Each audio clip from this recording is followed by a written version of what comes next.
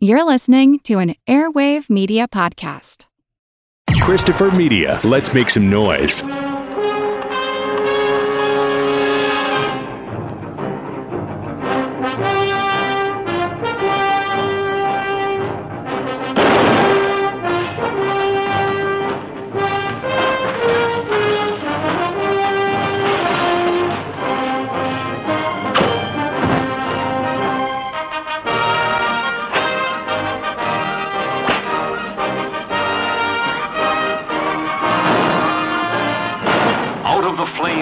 Of the frontier, the Old West lives again as only John Ford can recreate it. People with wonderful characters who have become legend in their own time. Of them all, two are the most memorable: Liberty Valance and the man who shot him. That's my steak, Valance. Well, you heard him, dude. Pick it up. I said you, Liberty. You pick it up. And the man who shot him was justifiably destined to become a hero. Yet, strangely enough, only one of these people could be sure he knew the identity of the man who shot Liberty Valance. Now, you stay out of this, Doniphan. He's been hiding behind your gun long enough. You got a choice, dishwasher. Either you get out of town, or tonight you'll be out in that street alone.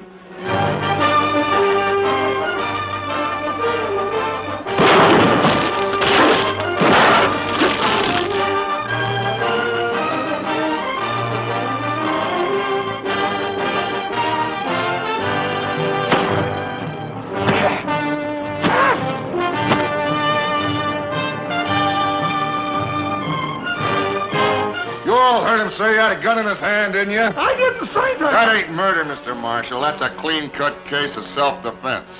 Now get out of my way.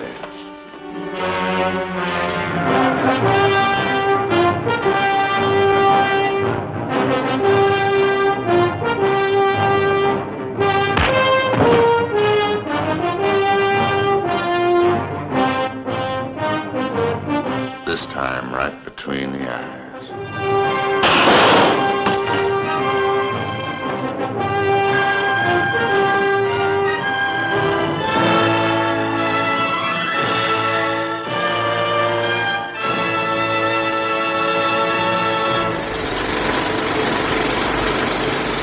Welcome to the Projection Booth. I'm your host, Mike Boyd. Joining me are a couple of rumble-tumble cowboys. First up is Mr. John Cross. Whoa, I'll pick up your damn steak. Also part of the posse is Mr. Ben Buckingham. Howdy. This week we were talking about the 1962 film from director John Ford, The Man Who Shot Liberty Valance. The film stars Jimmy Stewart as Ransom Stoddard, a lawyer who comes out west only to get robbed by the titular Liberty Valance, who's played by the one and only Lee Marvin. The film also stars John Wayne as Tom Doniphan, a man of action. Now we're going to be getting into spoilers on this episode and even telling you who was the man who shot Liberty Valance. He was the greatest of them all. Now, John, when was the first time you saw The Man Who Shot Liberty Valance, and what did you think? When I first saw it, I was at university, so it was probably about 18 years ago now, 20 years ago maybe. And there was a little market stall in my uni town, and they had a little box of DVDs. And the funny thing is I've sort of never been the biggest Western connoisseur or even particular fan, although there are a few that I dearly love. But I was flicking through this thing and I saw that it was sort of John Wayne and Jimmy Stewart. And it was the fact that it was sort of John Wayne with an actor that I love, Jimmy Stewart, that I really liked and admired, that I was like, oh, I'm going to pick that one up. Because John Wayne on his own, I don't know. There's obviously the few classics that I've definitely seen and definitely love, but I'm not a huge sort of John Wayne on his own fan, and I just haven't watched a bunch of them. I probably need to watch a lot more, to be honest.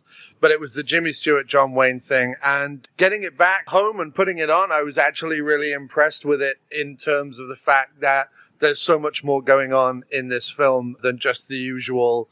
Up until that point, I'd probably watched predominantly spaghetti westerns, right? So, it's guys riding into town and having shootouts and things like that. And so watching this one, I was impressed with as I often am when I go back to early films, although this is late for the Westerns, but when I go back to films from the 40s, 50s, and 60s, I'm always impressed that I'm like, oh yeah, they were they were contemporary and well-written and intelligent back then as well, you know?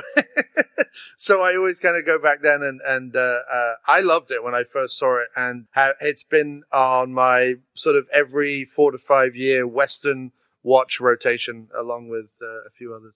How about you, Ben?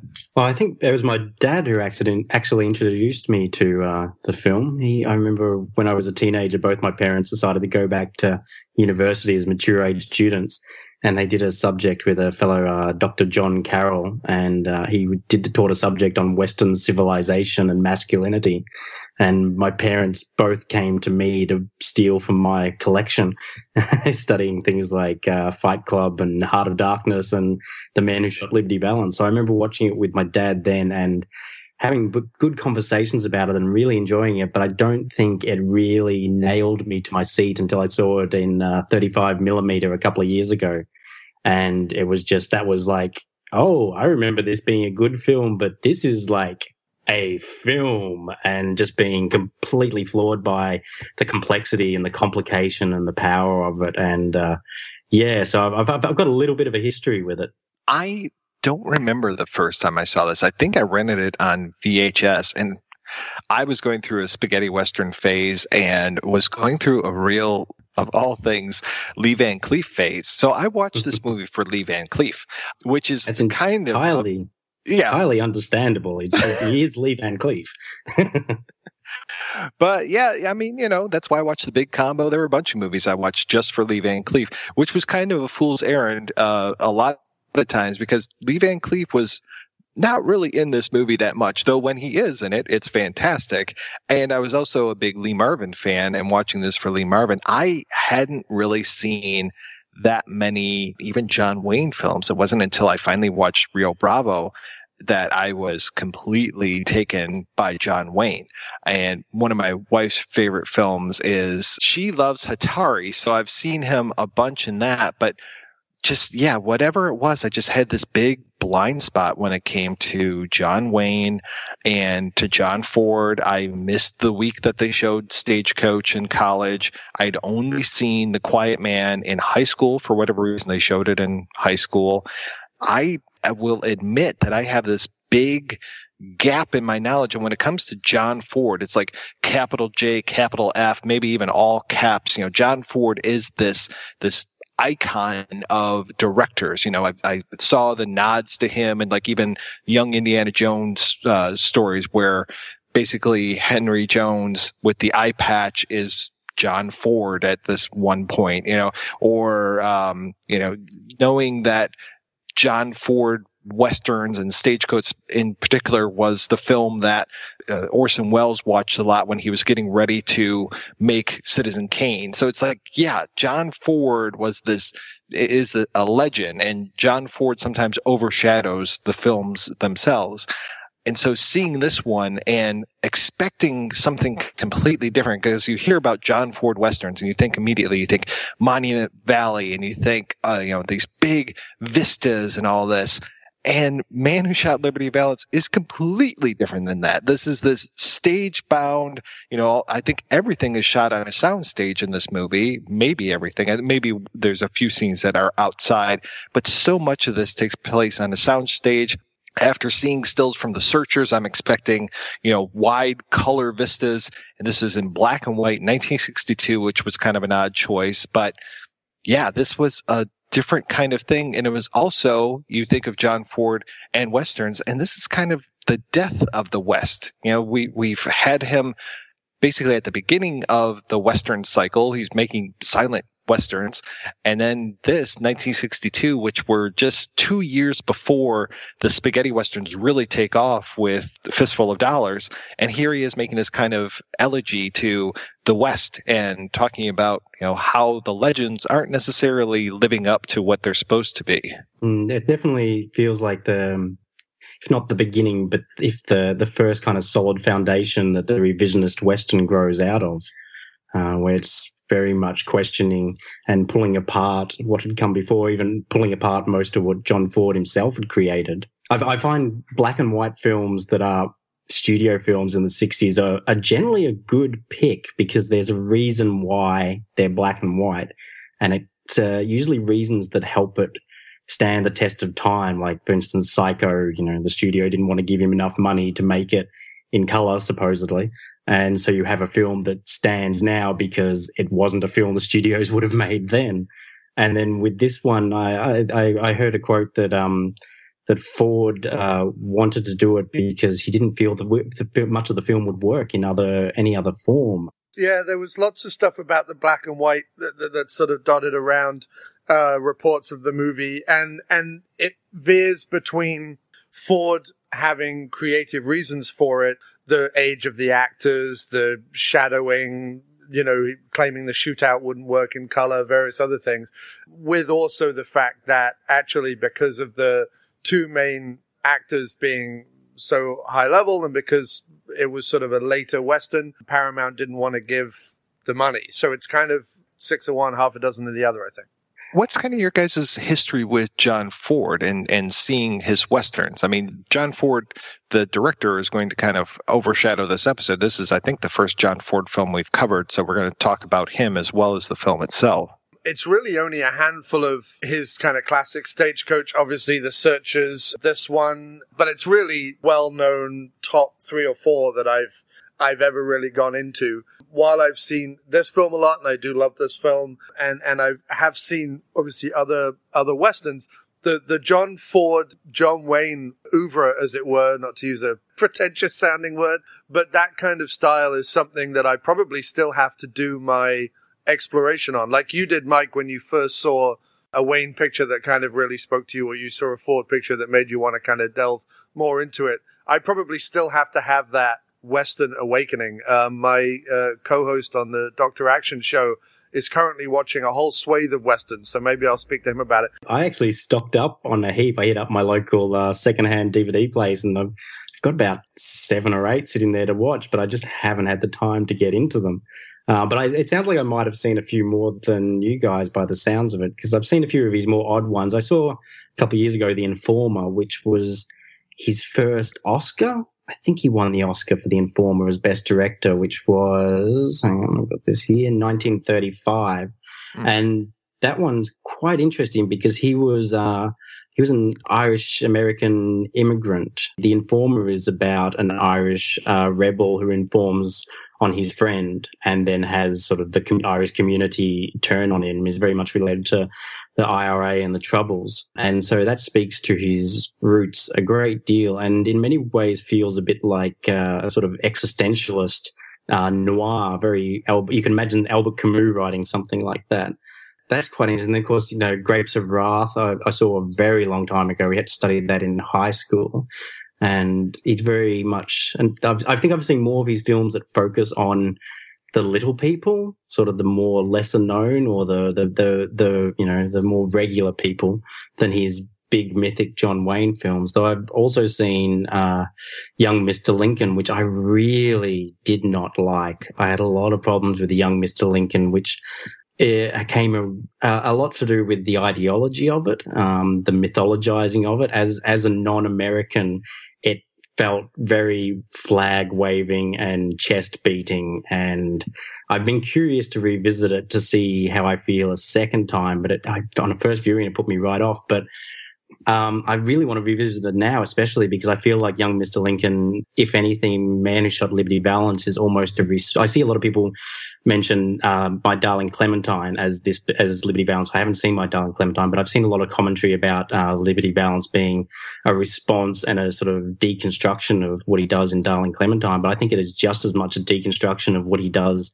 in a young Mr. Lincoln, being that, Abraham Lincoln, a young lawyer, self-made, rising up, has the opportunity possibly to become president, et cetera, et cetera. It feels like Stoddard, the James Stewart character, is very much recreating that, but pulling the character out of the mythology and questioning the mythology.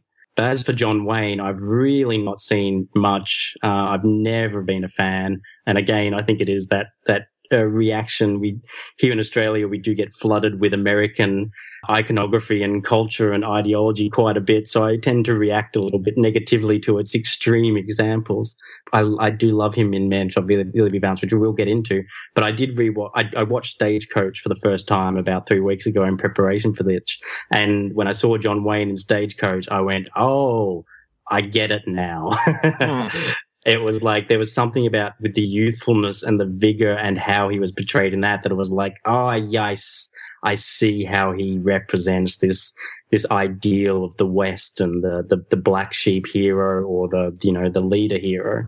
As you're talking, I'm like, oh yeah, I saw Young Mr. Lincoln. Oh yeah, I saw My Darling Clementine. But then some of the ones that are held up as, being more of his Western standard, like The Three Godfathers, or She Wore Yellow Ribbon, Rio Grande. It's like, yeah, no, I still don't have that. But even when you're talking about John Ford, and he's associated with the Western so much, but you mentioned Grapes of Wrath, not necessarily a Western. I mentioned The Quiet Man, again, not necessarily a Western. So I think that people just kind of lump him in with Westerns because that was really the majority of his career.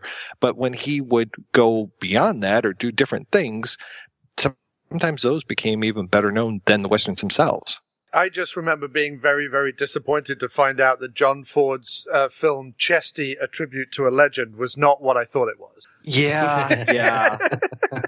You see that title and you're like, come on, that's got to be a Russ Meyer doc or something, but no.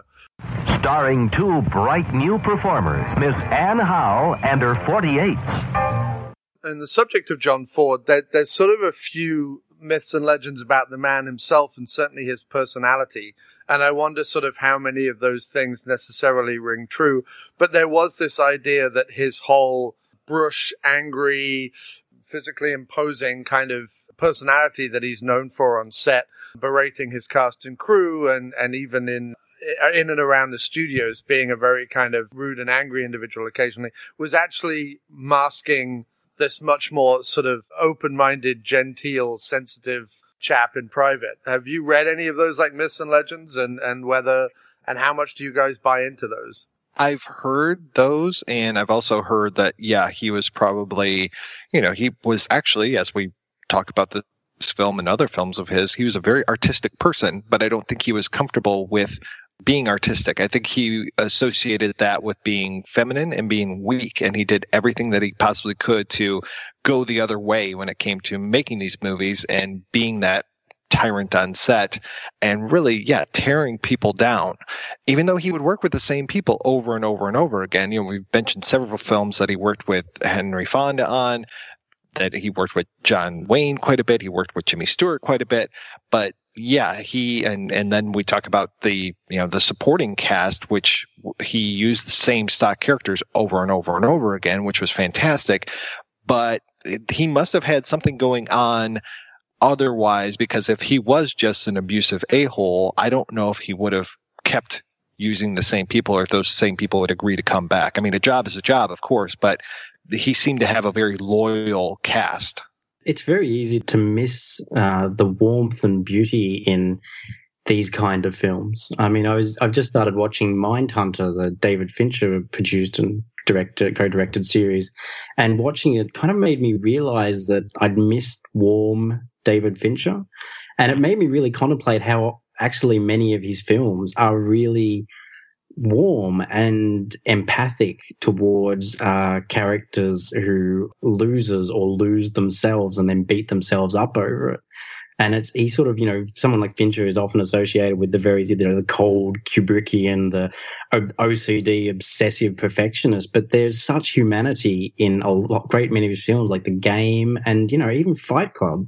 And I think I see the same thing in Ford, like, a hard, angry man. Well, I'll say a man who is only hard and angry, I don't think could make The Man Who Shot Liberty Valance as it is. It is too hopeful and as they're warm, and watching it, I had chills in that early scene when Vera Miles and Annie Devine are talking about the cactus rose. That's just like, it is such just a simple and beautiful and emotional scene. So yeah, no, I would say that probably 6 of one, half a dozen the other for the myths and the reality. One of the things that I think ties a lot of the main characters, certainly John Wayne, James Stewart, and Woody Strode in the film, is nobility. And, nobility based on a different collection of morals, right? Or a different collection of kind of societal codes or whatever you want to call them. The interesting thing that comes from nobility is that it can often seem like this cold, lofty, pompous, aloof thing. But there's also always, like you say, empathy and emotion and a heart to nobility that definitely comes through in those characters in the film. And Vera Miles as well. I mean, like the reaction when her character Haley initially mentions that, she's illiterate. And the fact that she's kind of like, well, on one hand, she kind of is aware of that shortcoming. And on the other hand, she's like, but she's very kind of proud of who she is and how far she's got without it, So there's this wonderful like pride and nobility that I think is undercut by like the warmth and humanity of it. In a weird way, it's always a way that I think of kind of old English characters. Like when people talk about sort of England and the stiff upper lip and all the rest of it, a lot of that kind of rose-tinted spectacled version of the old English colonel or whatever it is in his rotting country estate house. There's always that humanity and humility to the pride and nobility. And I think that's kind of this movie definitely plays on that as well, I think. Yeah, the stiff upper lip thing, I think it's often ignored how much that has to do with community, because it is about, holding strong together. It's not necessarily about being an individual who's distanced and separated. It's very much, well, we're all in this together and we'll all be strong and we'll all have stiff upper lips and they can't take us. And I've just found my note here that Ford was a first generation Irish American. And I feel that gave him a front row seat to social prejudice because, the Irish were despised and, there's a reason why there's only been, one Catholic president. Was it when the KKK were reforming in the 40s, they were against Jewish people and African Americans and Catholics. And certainly there were a great many Irish Americans who were included in that. And I think that, as I said, he had a front row seat to that kind of social prejudice. And I think that being from a family of immigrants and being looked down upon gave him a really strong sense of connection and disconnection, and recognizing the various forms that those forces can take as they drive humanity across great distances, either geographically or socially. And I think that is a lot of what powers his films. Yeah, a lot of people forget these days how downtrodden the Irish were. The Irish haven't forgotten. All right, we'll give some land to the niggers and the chinks, but we don't want the Irish. Now, these are the guys who are building the railroads with black people and Chinese immigrants. And it's like, okay, we forget that there were, for God's sakes, white people working on this stuff, but they were seen as being less than human back then. Being English, I can't really comment on the whole Irish thing. I've got a mixture of Irish, English, and Scottish blood in me, but I'm well removed from it, so I will bite my tongue as well. The internal conflict within you must be... Supposedly there's royal bastards in the bloodline somewhere as well, so I've really just got to hate myself. One of the John Ford films I saw a very long time ago that I'd forgotten about was The Fugitive, another Henry Fonda one, which was based on the Graham Greene novel The Power and the Glory, which was about, I believe, a Catholic priest in Mexico who was on the run after Christianity and Catholicism were outlawed. And I don't remember it being a particularly good film. I had read the book very close to seeing it, and the book is incredible. But, again, that feeds very much into that social prejudice and the outsider and coming from a belief system and a society that is then outlawed and hunted. It's certainly an interesting aspect of his films, which, again, is not often addressed. I'm going to get into trouble here when I posit that Tom Doniphan, the John Wayne character, is of Irish background, because every time I heard them say Doniphan, I thought Donovan and Donovan's Reef, but it seems like a strange name.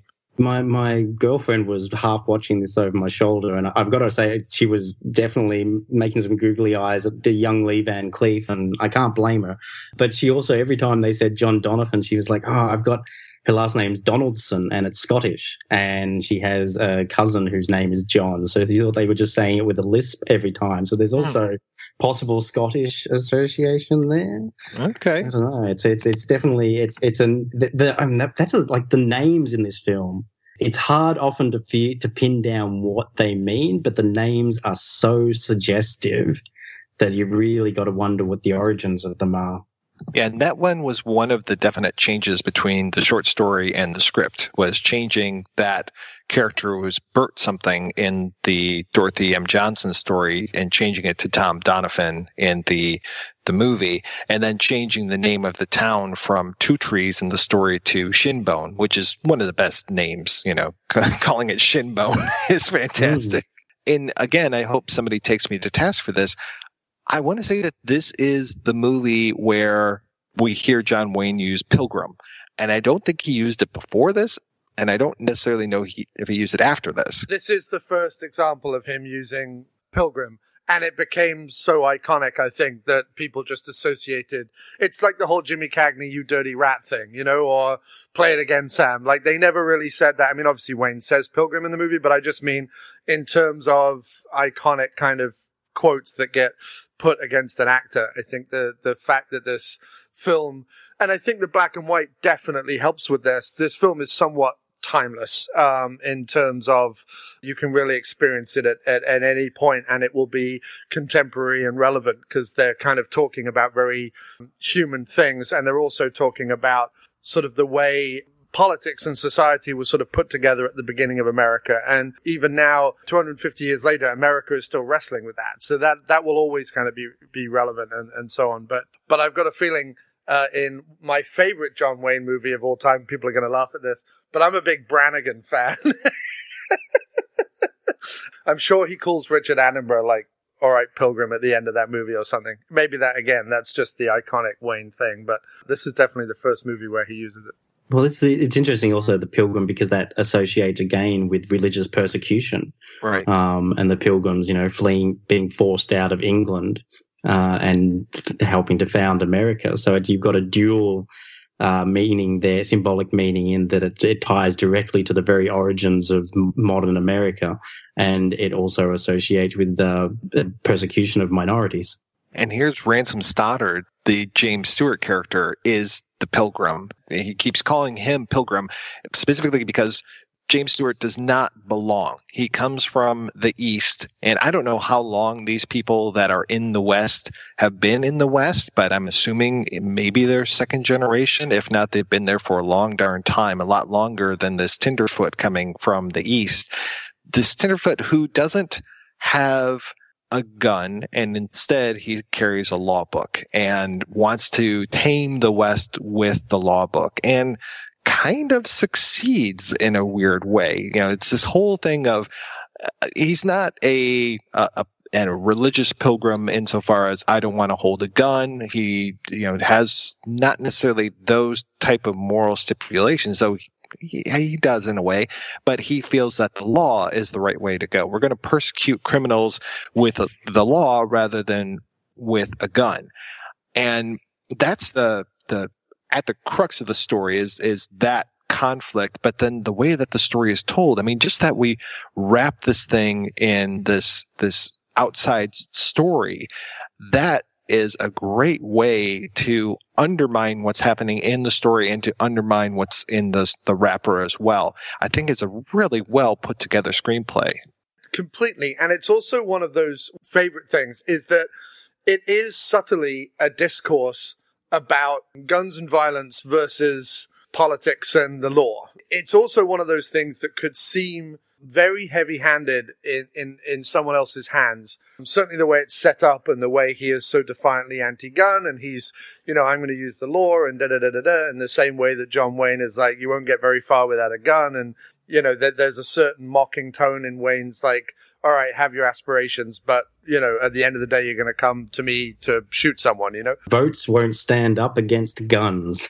Yeah. Right. And yet it doesn't seem heavy-handed to me. Like I'm watching it now, obviously, with the reality that we're facing at the moment between politics and guns, neither good. And you're watching this film where they're actually trying to have, throughout the movie and throughout the arc of the characters, some intellectual discourse between the two. And I think that what's interesting is by the end of the film, it's sort of saying that both have their place in a weird way. Like it's sort of saying that votes and politics and society and all that is born on the back of, gentility even is born on the back of someone with a gun or some form of violence. And when you have, the ultimate argument all the time from gun owners is always, that's fine until someone with a bigger gun than yours, like, comes busting into your house and starts, like, smashing everything up. Like, what are you going to do then? And that is definitely discussed in this movie as well, with Liberty Valance, who is this relentlessly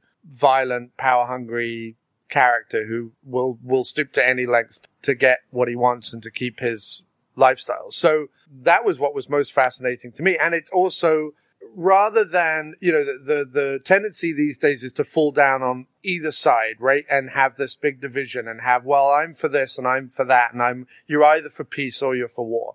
And I think what's interesting about a film like this is that actually it shows the gray area that is reality, which is that, sure, it's wonderful to be a peacenik and have liberal attitudes and have freedom of speech and all that thing, but all those come at a cost. And I think that's one of those things where it also allows both Jimmy Stewart and John Wayne to be a hero of their own story and both realize the limitations in their attitudes. Basically, we start with Tom Doniphan is dead, which is a great place to start this. The West is dead. When John Wayne dies, the West is dead. And that is so much the story of this story for me, is the way that the West is being tamed. And it's being tamed by these tenderfoots like Jimmy Stewart, but also it's being tamed by the men with the guns like Tom Doniphan. But the way of the gun is fading away. But yet, there are still remnants of the Old West there, such as that cactus flower. And the cactus flower that you talked about, that exchange between Vera Miles and Andy Devine about the cactus flower. And the cactus flower is so much the symbol of this movie, and also the way that the cactus flower plays with water, and that water also is part of this movie. And water and irrigation are also the way that we're going to tame the West, and we're going to bring water to the West, and we're going to take this land and we're going to transform it. It's not just good enough to move out West and live in the West. We now have to take the things from the East, like quote unquote civilization, such as the law, and move it out West and change everything about the West. So the making room and pushing out the old ways of the cowboys and bringing this new way of, the irrigation, the law, the this, the that, the civilization, that's so much of what this film is at.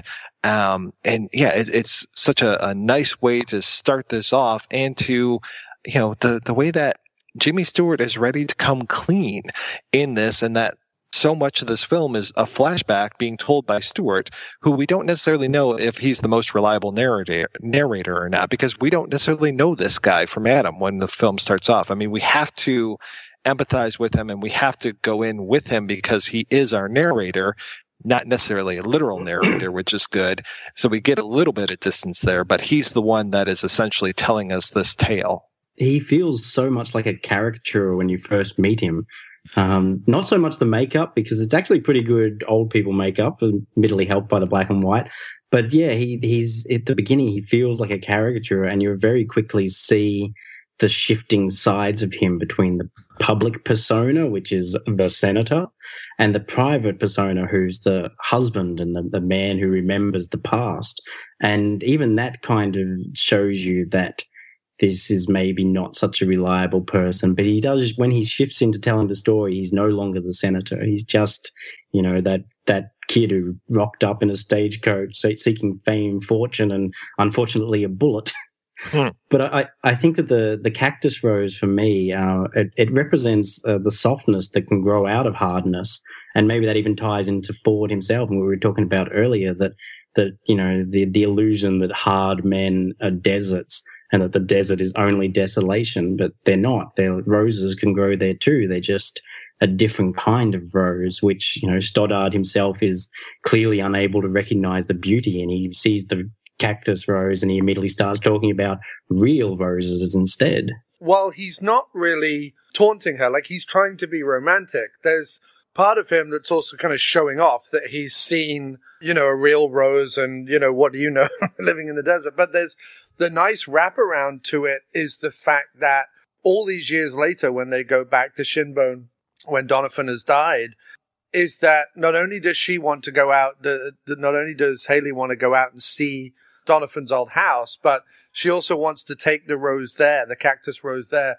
And it's this thing where she can't quite let go of, her first love. You know what I mean? It doesn't necessarily undermine her clearly long-lasting marriage with Jimmy Stewart, but it does mean that there is still that heart beating under there for Doniphan, not only for what he did for Stoddard, but also what he meant to her initially. And actually, the love triangle and the way it's played, again, could have been very difficult because you don't necessarily want to make Stewart seem like a lech. You don't necessarily want to make Stewart seem like he's whisking Haley out from underneath Doniphan, but it feels very natural to me. It feels very organic to me, and it feels very understandable.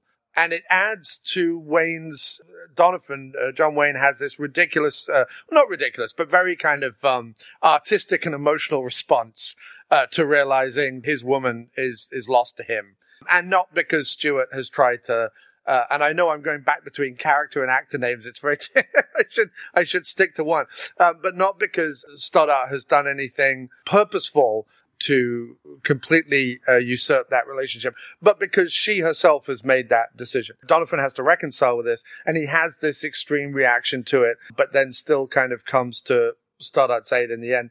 That's all very fascinating and interesting when it comes to sort of the character interplay, and certainly plays into some of the softness, but also some of the empathy and regret and various other emotions that come out in the sort of last portion of the film.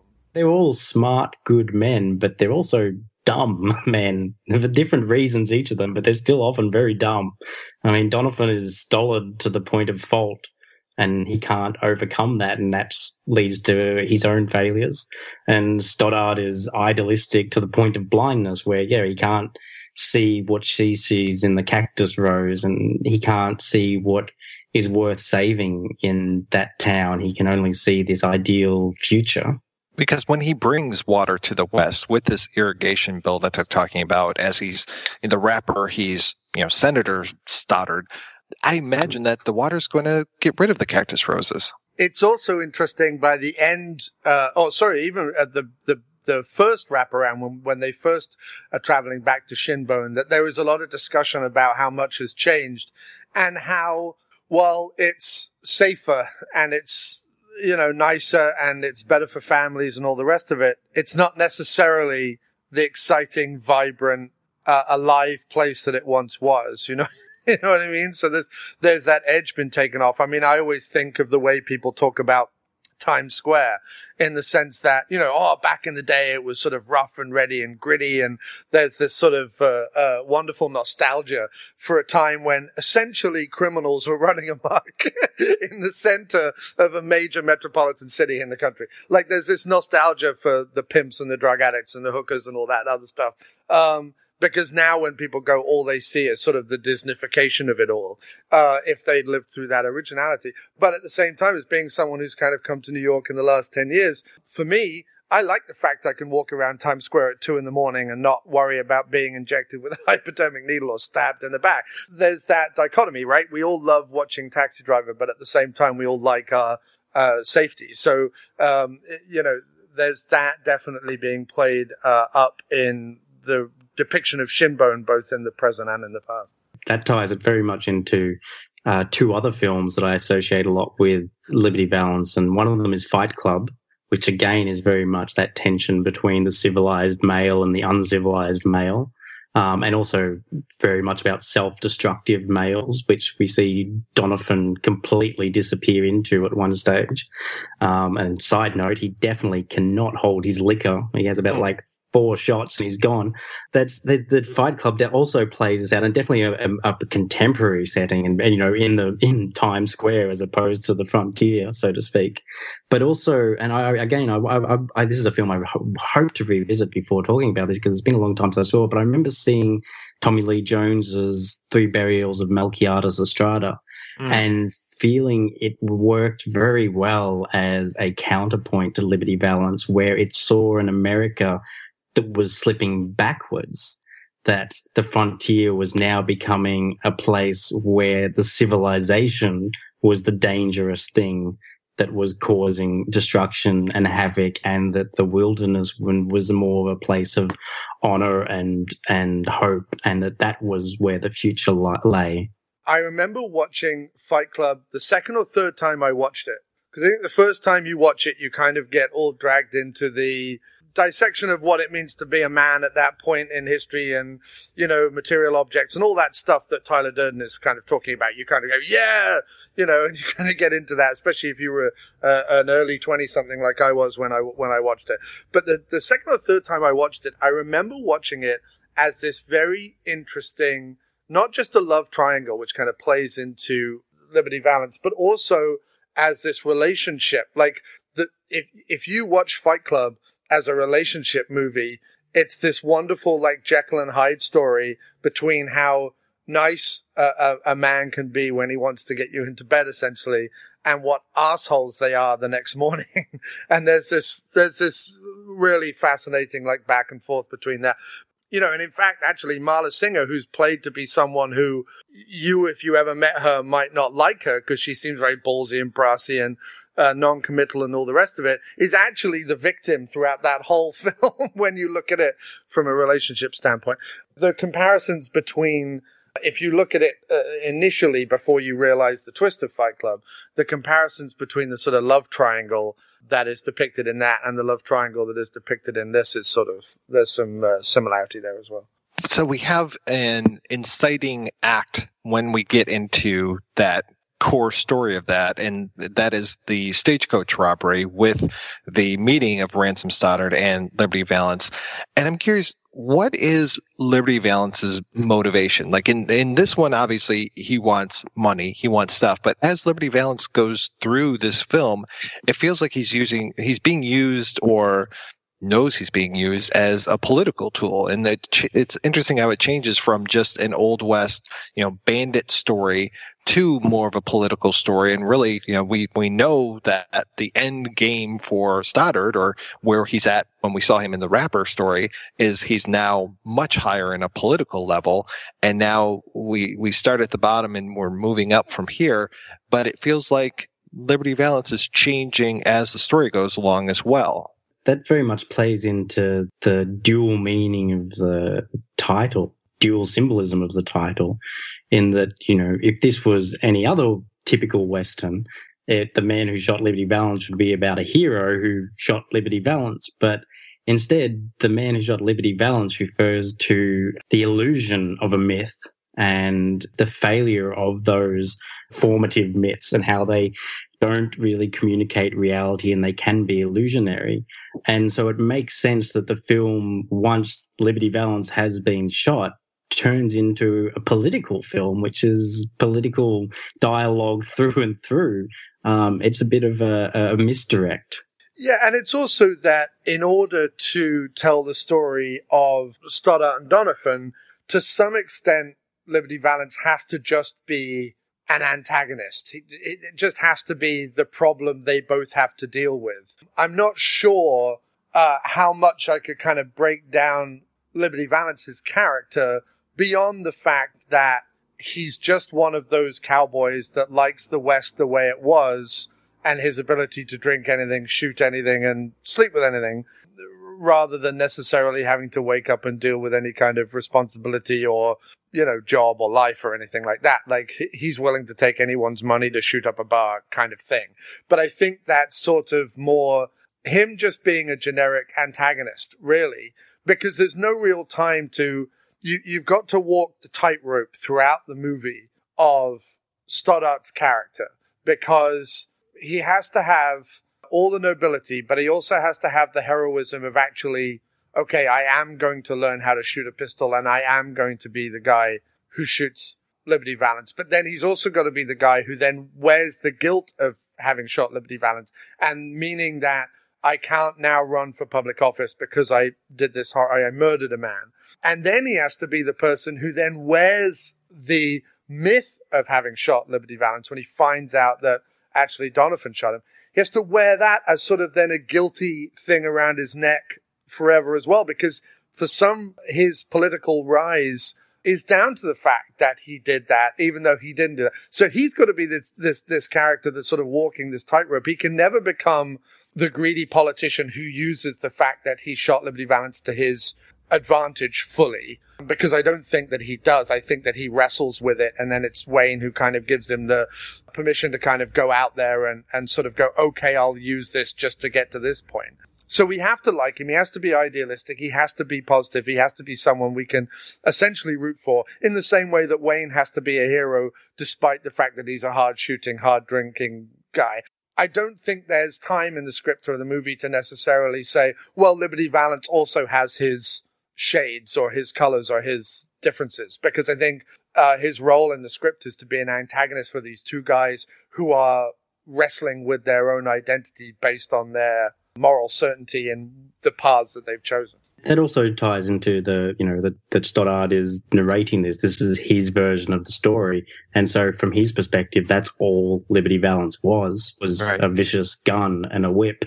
And I think it's interesting also that a lot of what you're saying speaks to that in those final scenes, we kind of get the actual statement of the film. And I think this film makes many statements and has many important things, but I think underlying it all is a statement that good men must carry guilt while bad men don't know what it is. All along, we know, we've heard of these, the ranchers and the money people and the people who are pushing to have, power. And we know that they're associated with Valance because he's been out killing farmers who fight back. And so then when we finally see them and we meet them at the end, they're even less of a character than Valance is, but we understand them through our experience of Valance, and we know that they are men who do not feel guilt at their actions. And that's why it's so important that Stoddard attempts to leave, that he backs down from it and he allows his guilt to overcome him. And that's when, Doniphan has to step in and say, that your guilt is not what you think it is, and you need to get back out there despite carrying it, that carrying it is actually what makes you a good man and makes you capable of doing this. Yeah, and there's also commentary that no good man in power, ever got there completely by himself, but also, secondly, didn't get there without getting his hands dirty. You know what I mean? Even the good people that are revered in power, whether it be presidents or politicians or heads of companies, and there are only a few, but the few good people that have made it to those offices all have things that we as idealists would criticize, or all have things in their past that unsavory compared to, what they actually stand for. So there's that whole idea of, anyone in power must have some level of corruption or negativity on their copybook. But there's also, on the flip side of that, then there's also the fact that, but even 25 years later, the guy on the train at the very end of the movie is still perfectly happy that he's the senator who shot this Liberty Valance. So there's also that idea of the public wanting their heroes, the public wanting their icons, the public wanting, and also the fact that the public can reconcile a violent act with the good and positivity that might come from it eventually, I think. There's that part where at the end he says, anything for the man who shot Liberty Valance. And Jimmy Stewart's face is not one where he's like, oh, I wear that proudly. He wears it with like, God, is that still following me around? It's a flinch. He flinches at it rather than anything, yeah. This is all I'll ever be. And it shows that still years later, despite whatever he's done that is true to his moral compass, the fact that people believe that about him will always bother him to the grave. That to me is fascinating. Yeah, I think that ties back to what I was saying about the young Mr. Lincoln. I didn't get a sense of any of that from young Mr. Lincoln.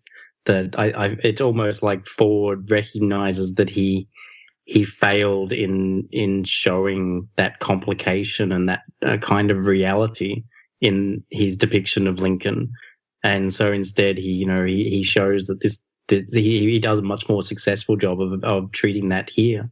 But I think there's also, speaking of characterization, like costume of these three figures is so important to characterization, because Liberty Valance is ridiculous. Like it's a dandy-like outfit, which to our modern sensibilities, it seems contradictory for him to be, making fun of the womanly Stoddard while he's wearing all his finery. But if you strip that away and you forget the word dandy and just look at what he's wearing and his silver-covered whip or whatever they called it, it's money. He has money. He has the ability to buy these fineries that none of the other people in the town do or wish to. Whereas, opposite, you've got Doniphan, who's in the very traditional kind of cowboy outfit, very, minimalist and utilitarian. And then you've got, Stoddard, who is a man who is unafraid to wear an apron and who continues to wear his mended jacket that was torn by Valance at the beginning. And that speaks so much to the kind of the characterization and their identities. How much do you think in the two characterizations of John Wayne and Jimmy Stewart is the fact that this is a Kennedy-era Western, and obviously Kennedy was preceded by Eisenhower, which was obviously this big military figure, and then Kennedy is this sort of early 60s idealist, or that's certainly like the way they're seen.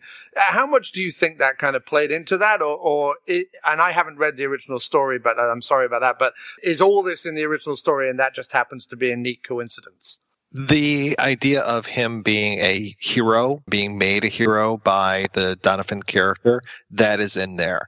I totally agree with you that that there's a resonance of the Eisenhower Kennedy era. You were talking about heroes and myths and all these things, and of course Eisenhower has the war, and then Kennedy, one of the reasons why he got into office was that he was a war hero, that he had the whole PT-109 story, and that helped really solidify in people's minds, oh, he's this guy and he did this.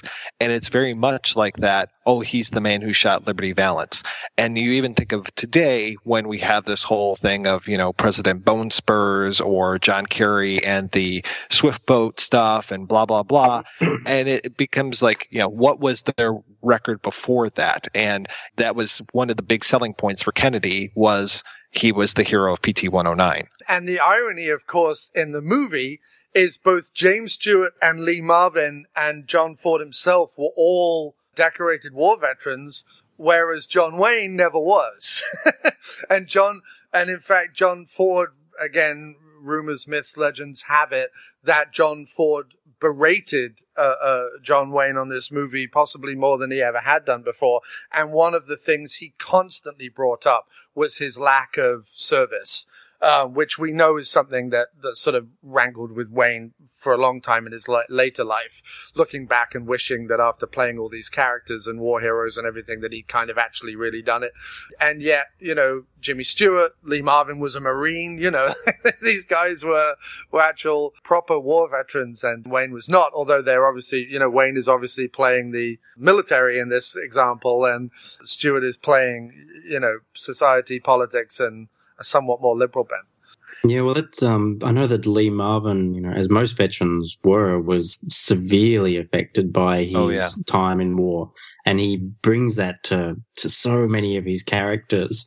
Obviously the one that comes to mind most is Point Blank, with his character who just feels like a shattered human trying to pull everything together with violence. While it doesn't come through as much as Liberty Valance, you can certainly see that smoldering anger and pain behind his eyes, which just, it really, even though it is a kind of a small part and there isn't much characterization, Marvin brings so much to Liberty Valance. It's quite remarkable. It's also interesting because, we do see this division all the time between, the so-called, like I said earlier, the peacenik liberals and the kind of gun-toting Republicans.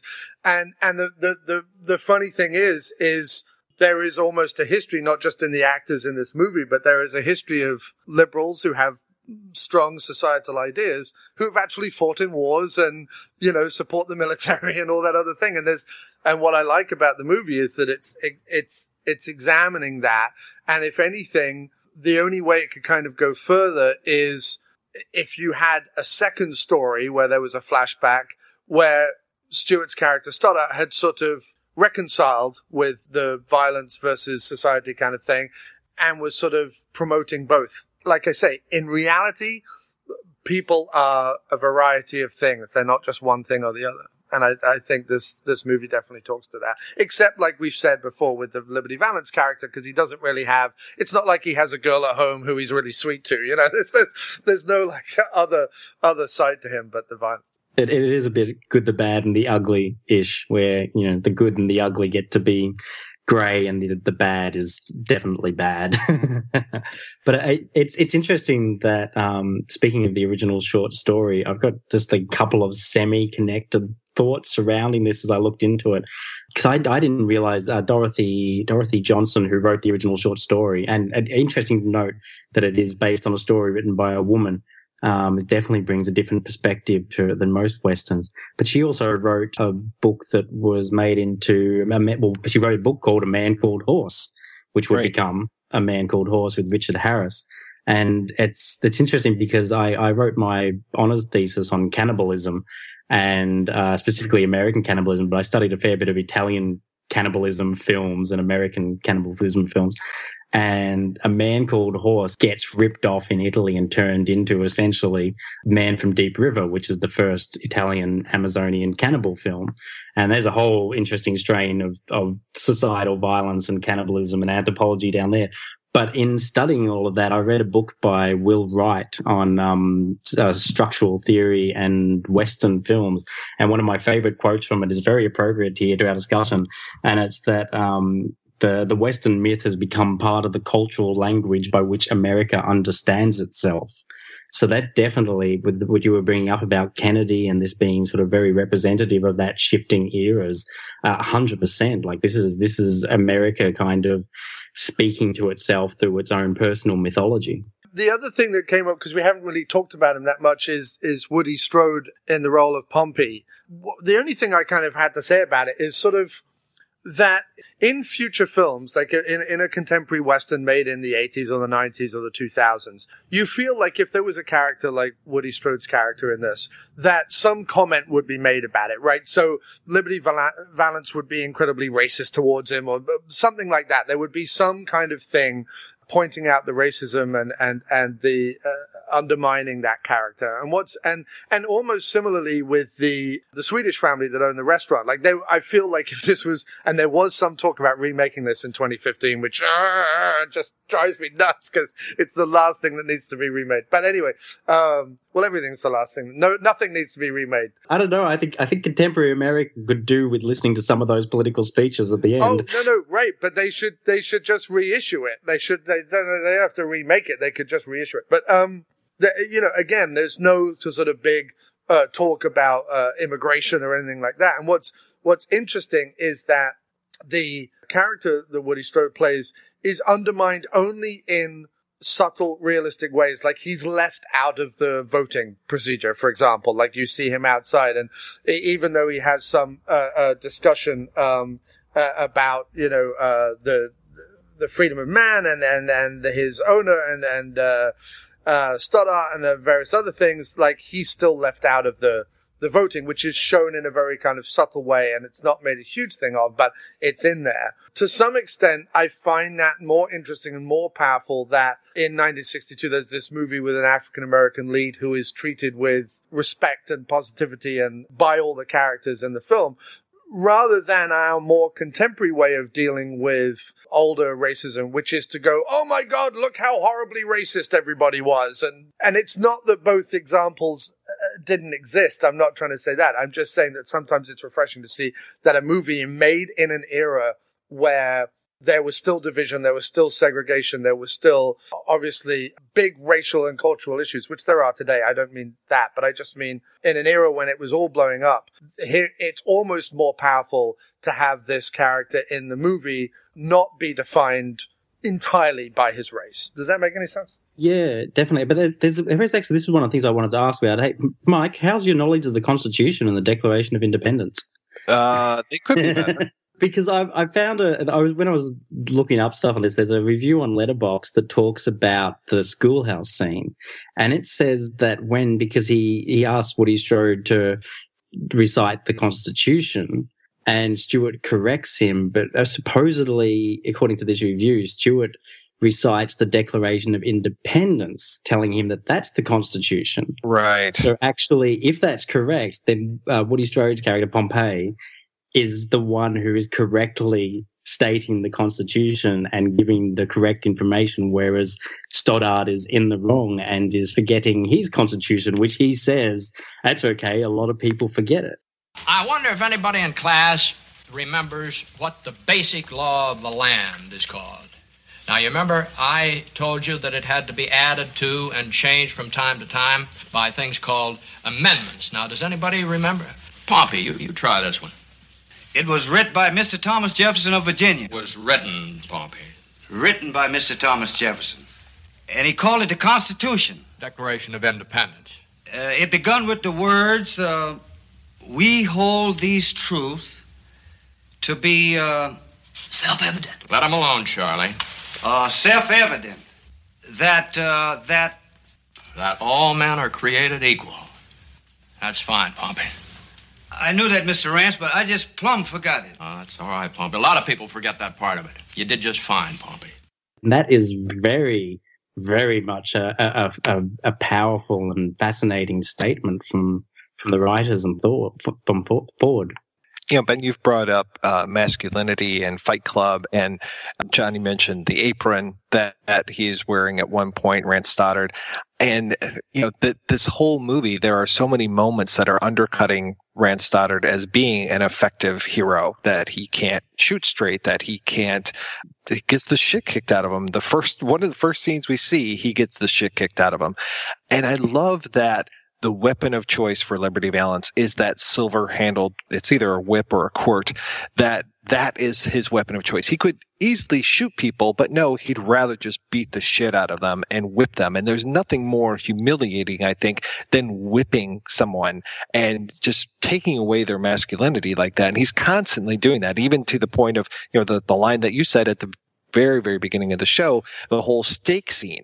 I mean, that is this whole macho standoff between Liberty Valance and eventually Tom Doniphan, and then Stewart kind of being the quote unquote bigger man, even though he's wearing an apron, and trying to settle the whole situation with words rather than with actions, which is what those two guys want to do desperately. Yeah, I mean, there you've probably put your finger on, if there is any kind of underlying depth to the Valance character, it's the fact that he beats people to death. It's in the sense that shows a level of sort of violence and anguish in a person, certainly looked at now from sort of the post-psychotherapy era. Looking at it, that kind of shows a very pent-up anger and insecurity in a person. That's not just like violence for violence sake. That's almost, you know, was he beaten as a kid? Like, there's things you can maybe extrapolate as to why he doesn't just, in Wayne style, kind of shoot someone or sock someone in the jaw,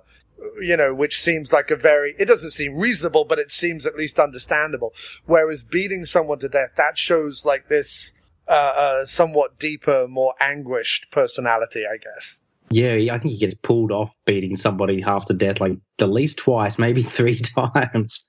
But it's also, if we think about, again, like the costume and what I said before about that difference between Stoddard and the private and public self, perhaps the film is suggesting that Valance is, you know, a psychopath, that he is empty, that he is nothing but surface, and that he wears this finery to give himself some identity because he has none beyond his own violence. Right, and it's also playing up to the insecurity of people like that. You know, bullies like to strut around and believe they're cock of the walk, top of the tree kind of thing, and fine clothes and whatever is a way to immediately show that.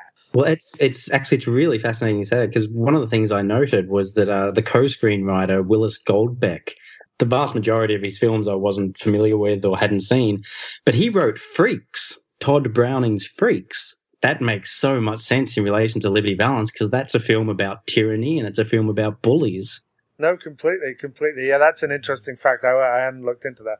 Yeah, I mean, Lee Marvin, the Liberty Valance with Strother Martin and Lee Van Cleef as his two toadies. I loved, like I said, I watched this movie for Lee Van Cleef the first time around, and just him in the background and Strother Martin. And then when Liberty Valance gets killed, spoilers, but when Liberty Valance gets shot, they become even worse. And I want to say that they end up saying like, we want him arrested for killing. They want to use the law now because he was killed.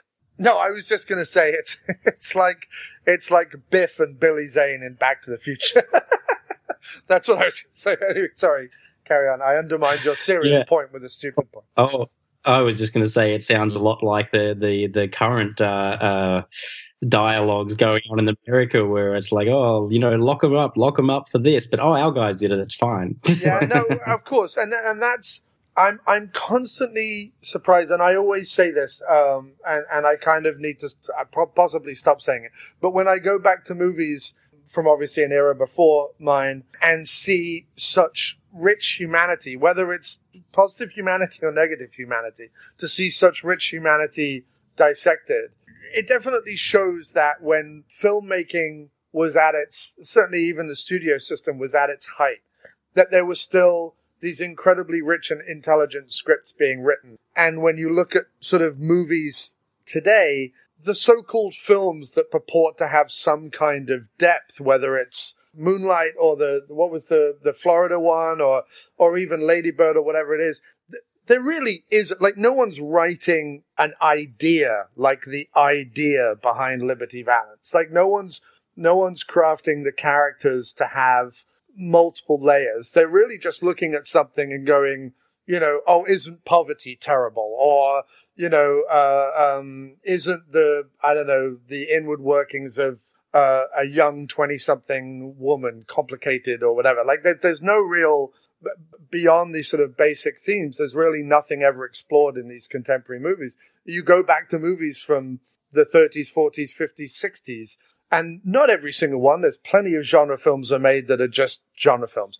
But there are some of these that stick out that you're like, God, I could do with some of that right now. I could do with some of that screenwriting, and I could do with some of those characterizations in modern movies. And look, I'm as escapist as the next person. I'm as excited for the next Marvel movie or blockbuster movie or whatever as the next. I know exactly what you mean, because I had the word that's come to mind recently to describe a lot of contemporary American cinema is juvenile. And it's not just, I'm not saying that it's bad, but it's juvenile. It's like watching Mother recently. And it's like, I thought Mother was actually okay. And I think it's a good, baby's first metaphor kind of film. But it's still, I've seen that film done dozens of times with maturity and intelligence, whereas Mother was just juvenile. And it's like... No, I was just going to say, even the so-called, directors who do intelligent scripts or well-written scripts or, who get praised, whether it's the Finches of the world or, God forbid, fucking Tarantino or someone, or Scorsese even in recent years, Spielberg with stuff like The Post. And I watch The Post and I'm like, all right, but it's not All the President's Men by any stretch of the imagination. And it's not saying anything new or contemporary or relevant either, really, because the contemporary story that should be made about the Fourth Estate is what an absolute fucking shambles the Fourth Estate is right now. It shouldn't be the movie about like where the Fourth Estate fights to uphold the Fourth Estate. We know that already. That's what it should be doing. It's not doing that. It's, so there's such a lack of, even in so-called highbrow arty films, there is such a lack of anything that would produce an hour and a half discussion like we've had. I couldn't talk on any of the so-called highbrow movies that have come out recently for probably more than 20 minutes. I have to say, like, I've seen a couple of films recently that do point to that, and I do love the Benson and Moorhead guys who have The Endless going out at the moment. If you get a chance to see The Endless and their first film, Resolution, I'm not saying that they're at the level of something like Liberty Valance, but they're giving me hope for intelligent, emotional, powerful genre cinema. But it's interesting what you're saying, because I listened to the commentary on the Criterion Stagecoach from Jim Kitz's film historian, and he actually met Ford. And on it, he said that he once asked him what drew him to The Man Who Shot Liberty Valance's story. And Ford said, "I liked it. 2 people, simple people, in a kitchen." And I think that says so much that that was the foundation. If that is true, if that is actually what drew him to it, that was the foundation he started with. And all the motifs and the themes and the statements come later. And that's, I think, what makes the film still so powerful to this day.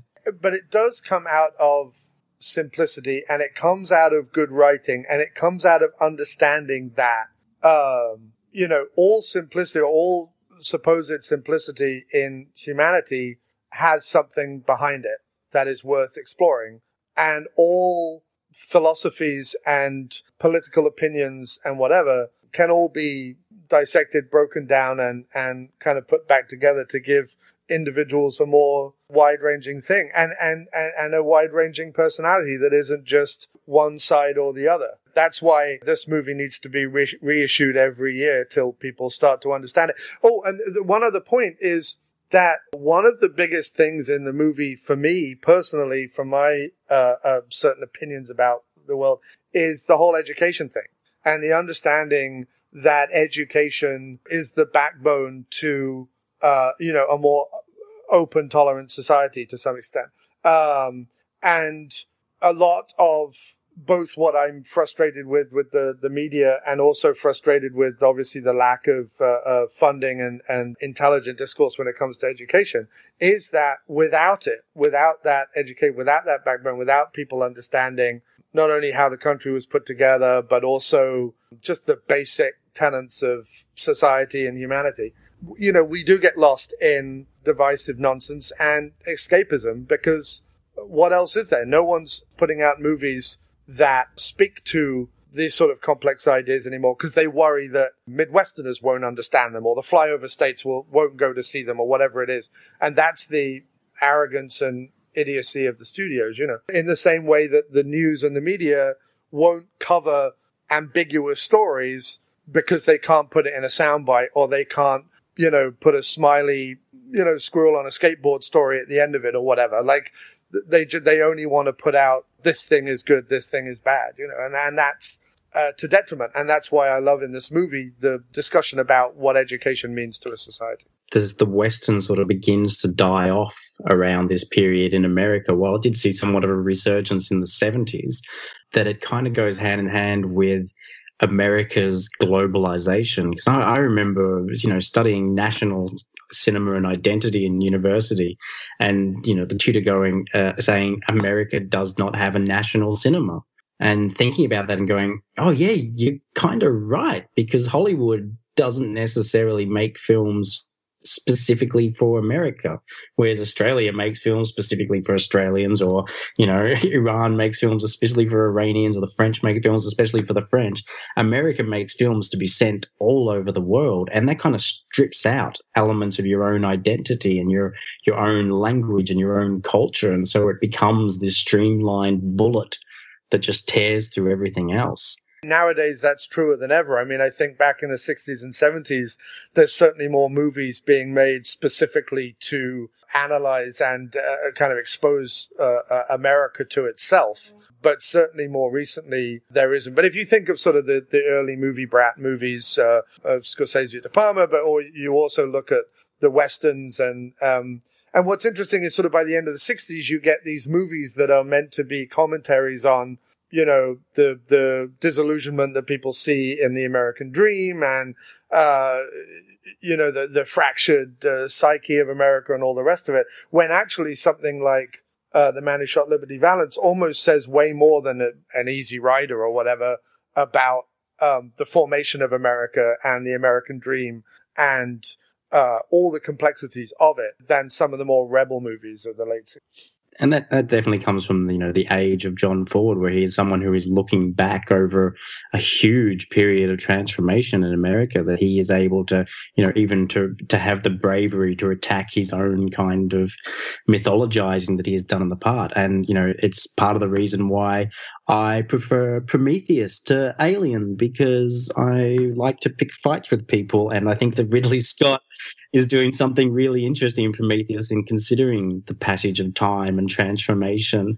When you get these filmmakers who are able to keep up their strength and to keep up their bravery to be able to make bold films in their old age, you often get something quite remarkable. You bring up a good point with one of the things I was saying just about the genre is of the two genres. Sci-fi is always given this genre backstory of, well, sci-fi is a great way to comment on present issues, but with a distance, right? So that we don't have to necessarily feel like we're being preached to. But actually, Westerns, because they're in the past, also have the same ability. In fact, there are only sort of one or two genres that can really do that. I mean, yes, horror can speak to certain aspects of modern society. Of course it can. And there are certainly action, exploitation, and gangster films that secretly underneath the layers are commenting on something that's going on in society. But sci-fi being often a futuristic genre and Western obviously being a historical genre have the ability within the distance to analyze not only the past but also the future within their context. And that makes them a fascinating genre that I should definitely really watch a lot more of. When you were talking about contemporary filmmakers not really, having those kind of strengths and abilities, a filmmaker I thought of who is actually an Australian, which is, the outsider looking inwards, is often a lot more, gifted with a lot more perspective and insight. Andrew Dominik, who made Chopper, and a film that is very close. I think it has a lot of associations with Liberty Valance, The Assassination of Jesse James by the coward Robert Ford. But he's, the Killing Them Softly being a film that is all themes and motifs and subtext and surtext.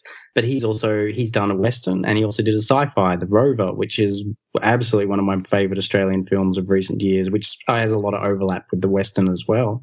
So he's a fascinating director who's kind of used those elements to bring, to make a lot of contemporary commentary. All right, guys, let's go ahead and take a break, and we're going to play a pair of interviews. The first is with Professor Kenneth Hall, who's the author of an upcoming book about professions in Westerns. And the second is with Professor Joseph McBride, the author of Searching for John Ford. And just for fun, we might hear a little bit of John Ford himself along the way. And we'll be back with all that right after these brief messages. Hello, I'm Mugumbo, and I am a potaholic. I have been known to consume 4 or 5 of these underground commentaries a day, salivating for the next episodes. I have tweeted the creators of these shows and offered sexual favors for validation and conversation. I put these hosts high on a pedestal, but for some reason, I can never climax until I listen to the Traumatic Cinematic Show. What is the difference, you ask? The Traumatic Cinematic Show has my own self-defecating voice on it. Nothing gets me off faster than thinking about myself. So when you are sitting around nude, pleasuring yourself to the voices of strangers, check out traumaticcinematic.com, because we'll give you a reach around. You can also find us on traumaticcinematic.podomatic.com. I'm on the internet.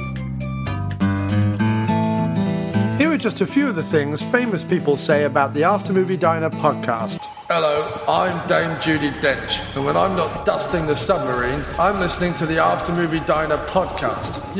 For the film reviews. Hello, I'm Eric Stoltz, and when I'm not taking Uncle to the pictures, I'm listening to the After Movie Diner podcast for the interviews. Hello, I'm Lewis Gossett Jr., and when I'm not trampolining for peace, I'm listening to the After Movie Diner podcast for the music. Hello, Bernie Taupin here, and when I'm not undermining Venezuela, I'm listening to the After Movie Diner podcast for the guests.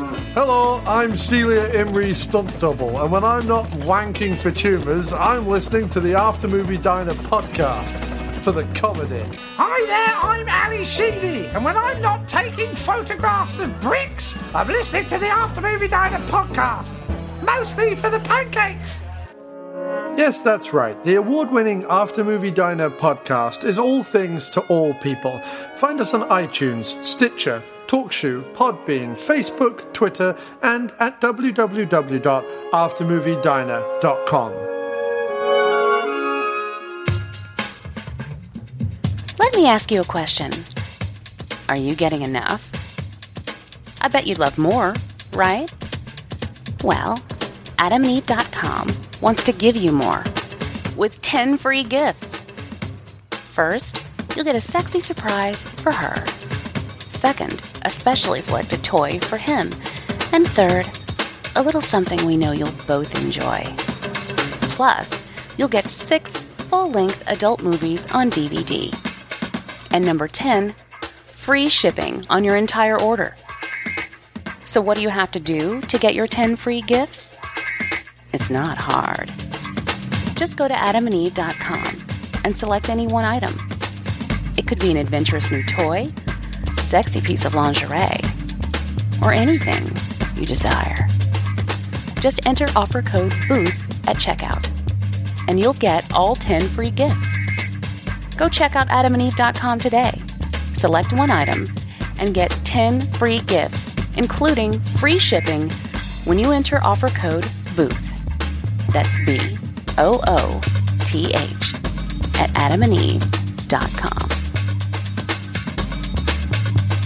I'm Chris Cooling from Forgotten TV, and you're listening to The Projection Booth, the ultimate movie podcast. I'm always amazed looking at your faculty page and seeing that you have worked in so many different things. We've talked before about John Woo. We've talked a little bit before about your history of working with the Spanish language. And you also have the Westerns in there. You're a man of many talents. Now, I want to talk to you about Westerns tonight specifically, but I want to know first, what got you interested in that field of study? I think it was just, my father sitting around watching John Wayne Westerns and Shane. I remember that when I was a kid. And I just sort of got interested in movies generally. And back then, this was the 1960s, early 60s. And, we didn't have VCRs and all that. And if you saw a movie, it wasn't necessary. And we didn't have a lot of reruns either and repeats. And so if you saw a movie when you were a kid, sometimes if it impressed you, you'd wait for years to see it again, and so I remember seeing Shane more than once, which was pretty amazing. That started early, and then the more I got into films, the more I stayed interested in that particular genre, So it's just a long-term thing. When it comes to your work on the Westerns, what kind of approach are you taking when it comes to studying those, and what have you written about the Westerns? Most of my approach with films is textual criticism. That is, I sort of go very closely into the text of the film, the script, and the mise en scène, the way the actors relate to each other, and so forth. And so I guess my approach is sort of a hybrid of a kind of double. I was on film and literature, but I'm really trained in literature, in language. I am right now trying to finish up a book that I have forthcoming on several professional characters in film in Westerns. It's about doctors and lawyers and barbers and engineers and teachers and that sort of thing. The sort of thing that you don't hear about quite as much in discussions of the Western. You hear about lawmen all the time. Yeah, it's interesting. I'm thinking as you're talking, we've got a new season of Westworld coming up where people get to play in a Western milieu, or at least they did last season. And I want to go out to the West to be the lawman or to be the outlaw, or there were characters that filled some other roles. I'm thinking of the plainswoman or the prostitute at the saloon, but not necessarily about the dentist, the doctor, the lawyer, any of those kind of characters. When you decided to write about this and to speak about this before, what was your approach as far as, did you start to make a list of like, these are the people I'm going to write about, or did you just immediately come to, oh, well, there was a very interesting character who wasn't the cowboy, the Indian, the lawman, the outlaw? Yeah, I just started searching out if there was a prominent character that fit what I was looking for, and then I'd work on that. And I was aware of some characters from some films before that I thought I could work with.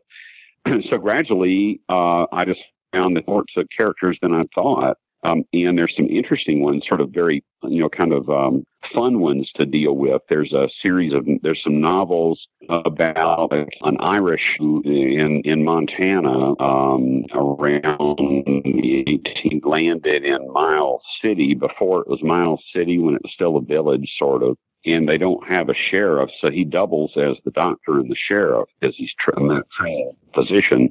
So as he plugs them and patches them up. And it's pretty clever. He's also married to an Assiniboine woman, so there's this sort of mixed race motif, in these novels. And they're by Richard Wheeler. He's a very good, Western novelist. So that's an example. His name is Toole, and there were 4 of these novels. So I started reading those, and then when I would get involved in something like that, sometimes I would email a contact that I knew or a writer that I knew and say, do you know of any other novels or stories of this sort? And some people put me on to other sources. See, so it's just that nobody's ever kind of delved into fairly systematically in anything like this. And the book also has to do with, to some extent anyway, with characters like that in Mexican revolutionary fiction, because that has some relationship to Westerns. And sometimes you see comparisons. Looking at film, who are some of the characters that stood out for you that were in those? I imagine that for you, they had to be in a main position, and it's really tough for me to think of too many characters. Well, there are doctors, and those aren't always very talked about very much. I mean, Doc Boone in Stagecoach, but sometimes unorthodox roles, like a doctor in a movie called The Command, who is an army doctor and takes a hand in stopping, sort of putting a halt to a war with the tribe. And there's a veterinarian who does much the same thing in the West. So across some examples I thought were interesting. In The 10 Star with Henry Fonda, if you've seen that, with Anthony Perkins, there's a doctor character played by John McIntyre, who's sort of a civilizer. He's sort of an old wise doctor who lives in a town, and he sort of represents the cement that holds the civilization together in the town. He has a lot of institutional memory and so on. So I just think characters like that are kind of interesting. Well, I want to talk to you about The Man Who Shot Liberty Valance, because there are multiple characters in there that aren't the typical cowboy lawman role.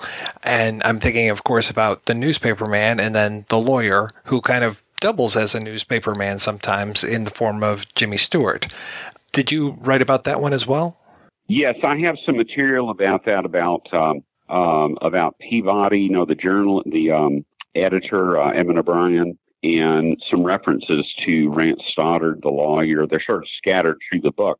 The reason I'm not dealing with that particular film extensively in the book is that I already worked with it quite a bit in like the newspapermen articles and so forth, and I don't want to duplicate what I did already, but yeah, and Ransom Stoddard is a really interesting character, because the Stewart character, because he's a lawyer, and then he's a politician, and for a while he's a waiter, and he's not a very good one, and he's sort of a journalist, and he's not a very good one, and he tries to be a teacher, remember that, and he sort of plays the schoolmarm in the town and so forth, and So yeah, that's an interesting film. But you know, it has that film, very elegiac film, you know, from 1962, and it's a characteristic John Ford film in a lot of ways. I mean, it has his sort of stock characters in it. They've just been sort of revamped. I mean, people have pointed out, other critics than I, you know, have pointed out that the Peabody character, the editor in the old town, is just sort of another version of the drunken doctor from Stagecoach. You know, he's a drunk too, right? Same sort of thing. And so, you know, it's not that Ford is sort of innovating using these characters. He's sort of recycling his favorite stock characters in some ways, and of course in a real interesting way. Yeah, I didn't think about all of those different professions that Jimmy Stewart is. And yeah, I can't really think of one that he is great at. I mean, maybe he's a really good politician, but then at the end, or yeah, I guess the beginning and the end, since it's a wraparound, he's kind of trying to throw his whole political career away. Yeah, he seems to be sort of chagrined about the sort of things he's done, right? You know, being a hypocrite and so forth. And I mean, that's one of the things that fascinates me about that film is that framing device. You know, the train coming. You know, it has a frame and a framed narrative and so on. And that's an interesting device narratively because it allows the filmmaker, scriptwriter, filmmaker to cast some doubt on his own on the recollections he has. As we're talking about that, I'm also thinking of the guys who are on the train, the actual porters and things that are on the train. And I'm sure that as you're writing about Westerns and as the Iron Horse as the Iron Horse comes in, you have to start thinking about those people who are also coming west as part of the actual machinery that brings people to the West. Well, actually, in my book, I've got some material about engineers and railroad detectives and other sorts of characters. I hadn't really thought of the porters too much, kind of think of it, but I guess we'll see. Yeah, and those porters, I mean, some of the few African-American characters that manage to just sneak in there sometimes. And, you know, as you know, obviously, in earlier Westerns, sometimes in pretty demeaning roles, you know, or pretty stock roles, although that's not always the case. Sometimes they manage to stand out in a less stereotyped way. Like I'm kind of thinking about a film that I put in the book that's sort of not a typical Western. One scholar called it sort of a Southern, you know, like an example of a Western set in the South. It has Joel McCrea. It's called Stars in My Crown. It occasionally shows up on, I don't know, TCM and places like that. It's directed by Jacques Tourneur, who did Out of the Past and Cat People and Curse of the Cat People, and you know, worked with Val Lewton. He was a Frenchman, and so it's kind of an interesting film for that reason alone. It's a Western, or sort of a Western, done by an immigrant, and it's about Joel McCrea plays a preacher who's pretty good with a gun. He doesn't ever have to use it very much. He pulls it out once.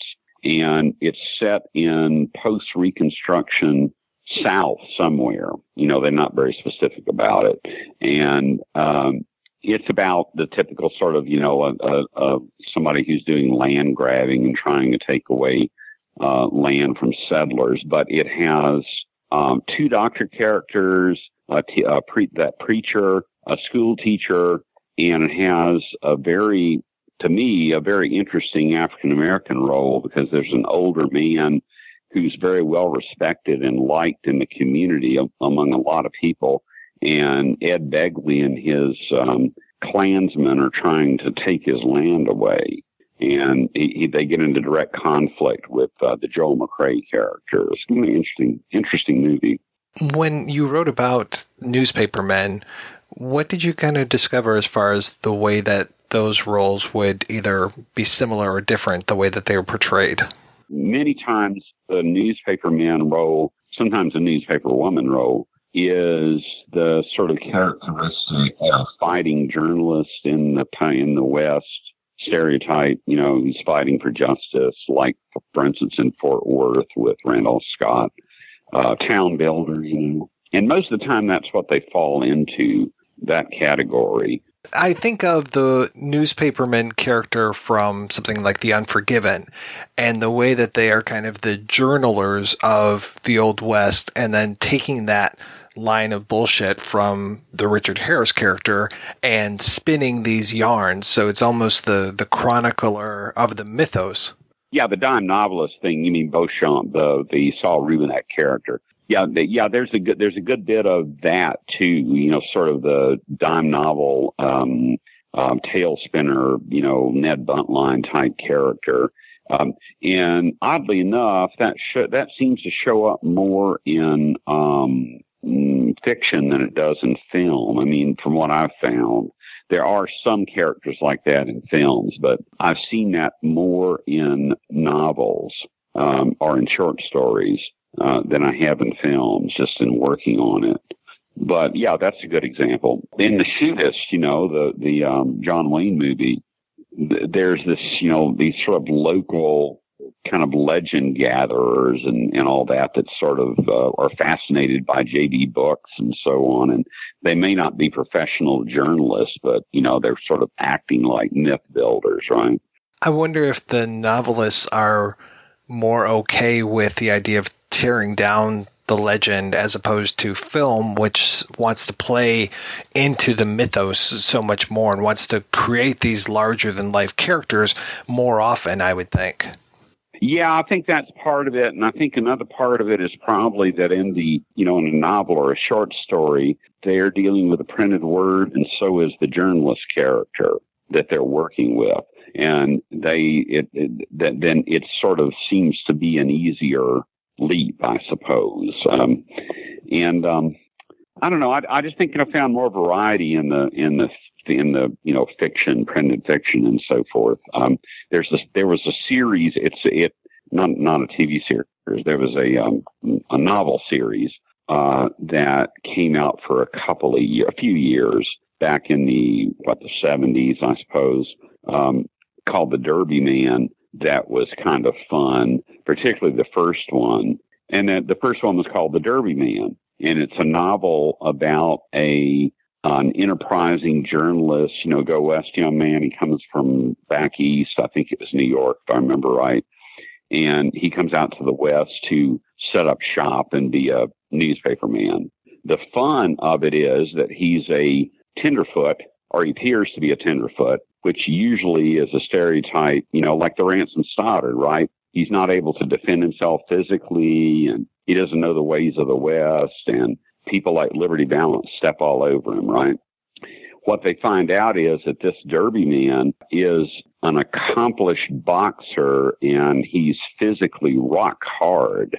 So he gets in these saloon fights and just busts the hell out of people, and then he goes off and tries to do this journalist stuff. It's lots of fun. And so I think writers maybe feel, fiction writers maybe feel, as you say, a little freer to play around with the stereotypes like that. Well, let's talk about Ransom Stoddard, the lawyer. I mean, obviously, you can look at him trying to come out and tame the Wild West. Is that the role that lawyers typically play in fiction and film when it comes to Westerns? There are cases where, that like legal cases about Jesse James, or maybe the defense lawyer. Have you seen The Return of Frank James, where Henry Hall gets up there and, very florid and Major Cobb, and defends Frank James in the courtroom and all that sort of thing. And that's not town taming at all. It's more like myth-making by the lawyer, right?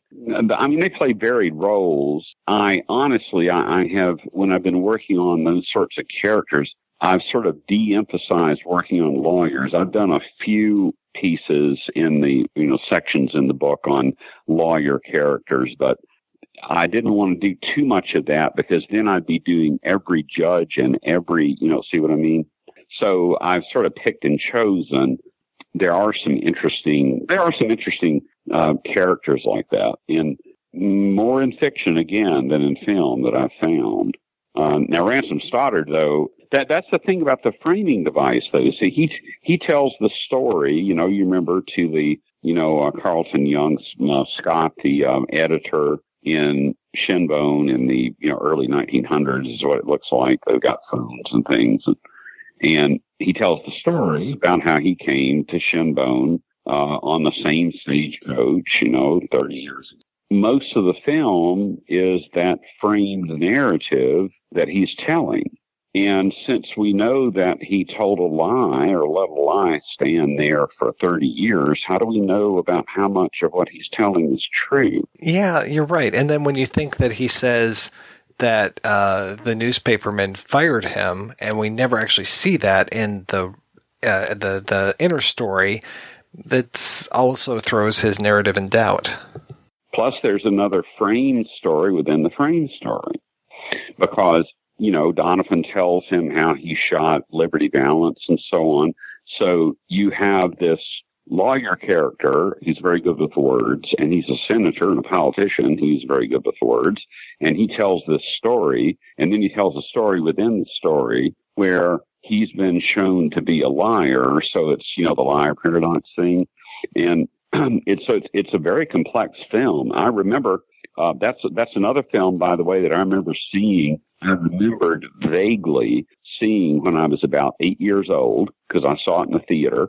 And all I remembered about it, because I was about 8 years old, for many years, was a guy in a coffin. That's all I remembered.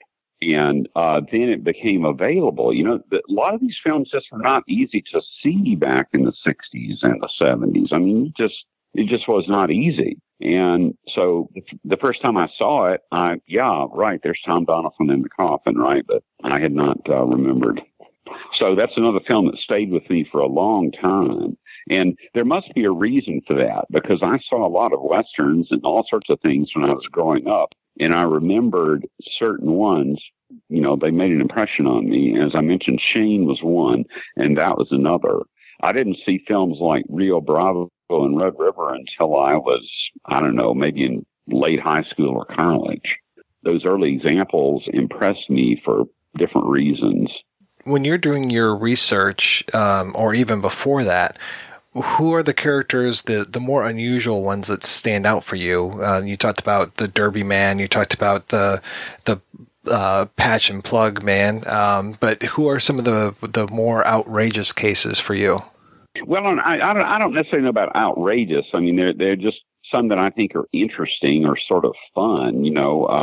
There's another novel series with a character named Sharp with an E on the end. And he's an accomplished concert pianist who is sort of hiding out in the West because for personal reasons, not hiding. He's just sort of embittered, and he's jaded. And so it's sort of a twist on the don't shoot the piano player.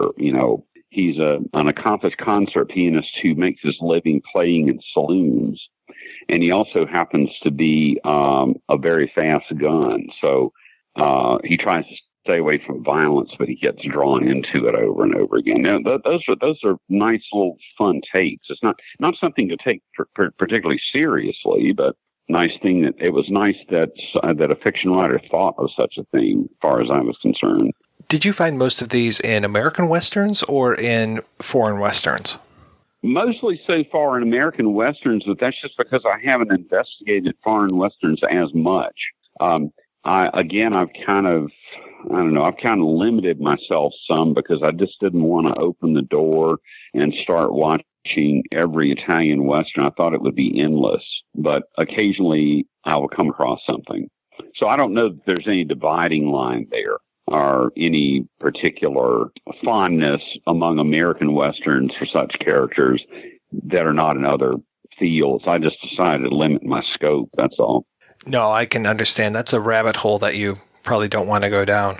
Something like that. I mean, I just thought, well, if I'm ever going to finish this book, I'm going to have to limit some.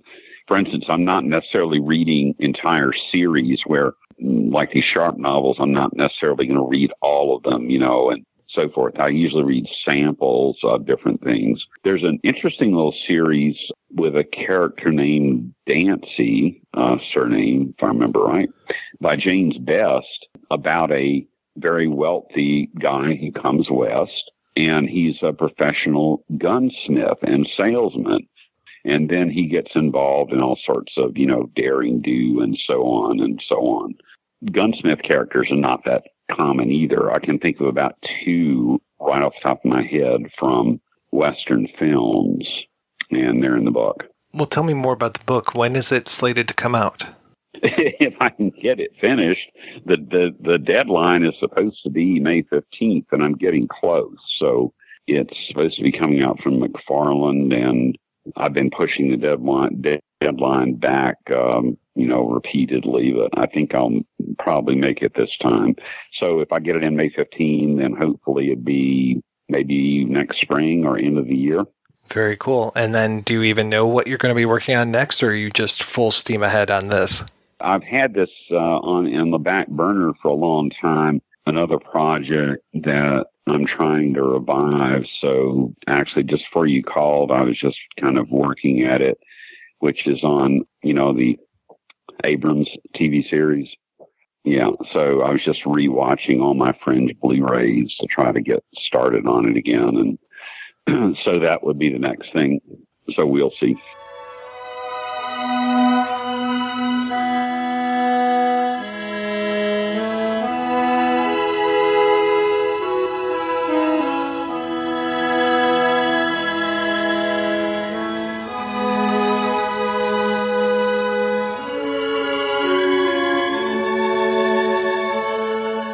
What was the first John Ford film you remember seeing?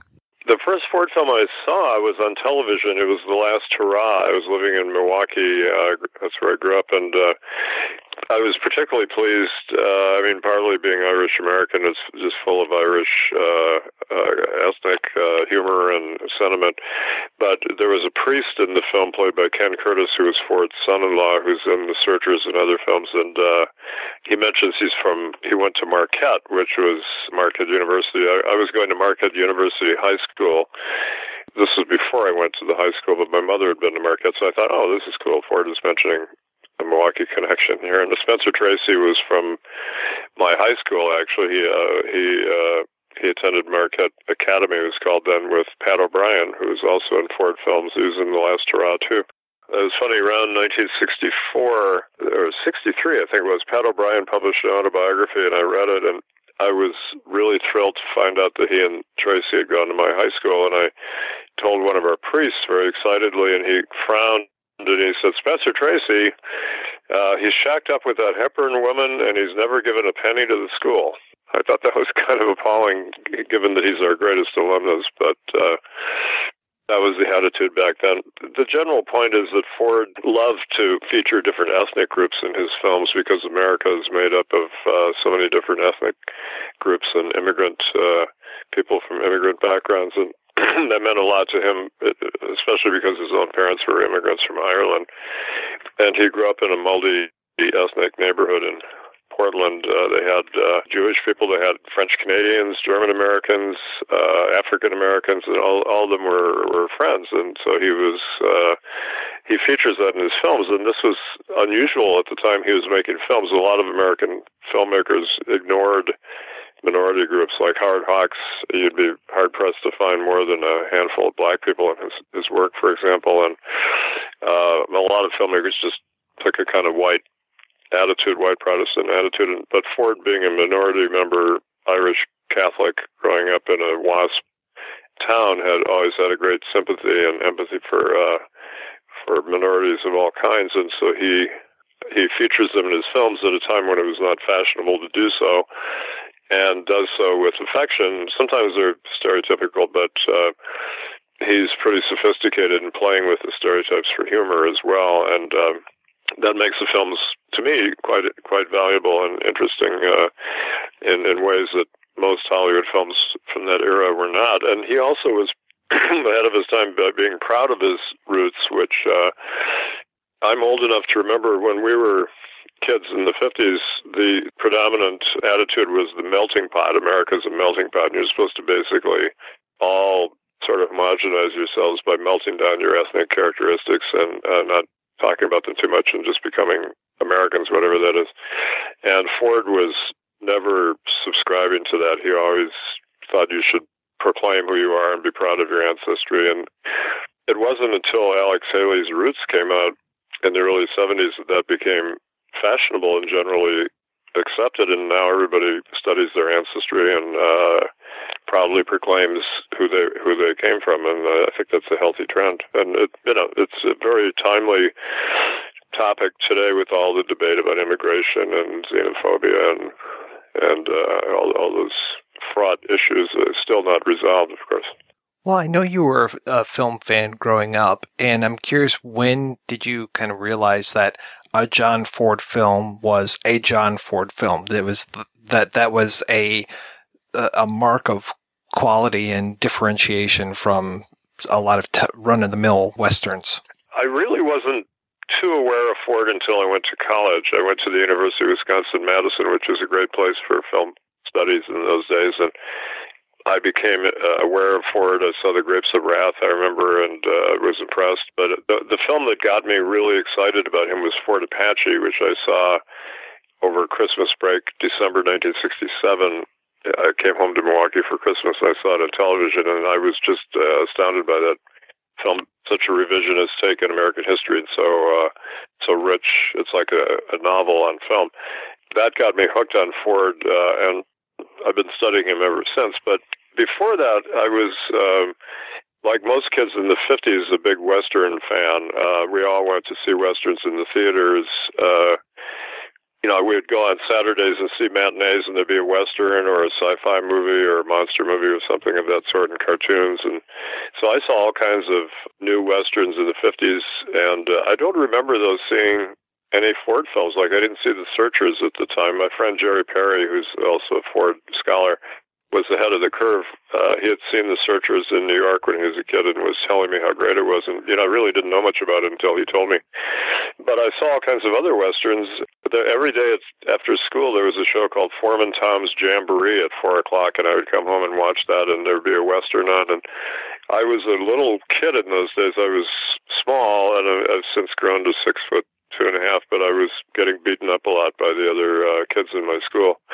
And so I was for the underdog instinctively from childhood. And I began noticing in these Westerns that the Indians were always getting beaten, for one thing, and then they were, vilified. And so I kept thinking, I'd love to see a Western where the Indians win for a change. And I came home one day and I saw a film on Foreman Tom's show where the Indians won, and I was so thrilled. I was just ecstatic.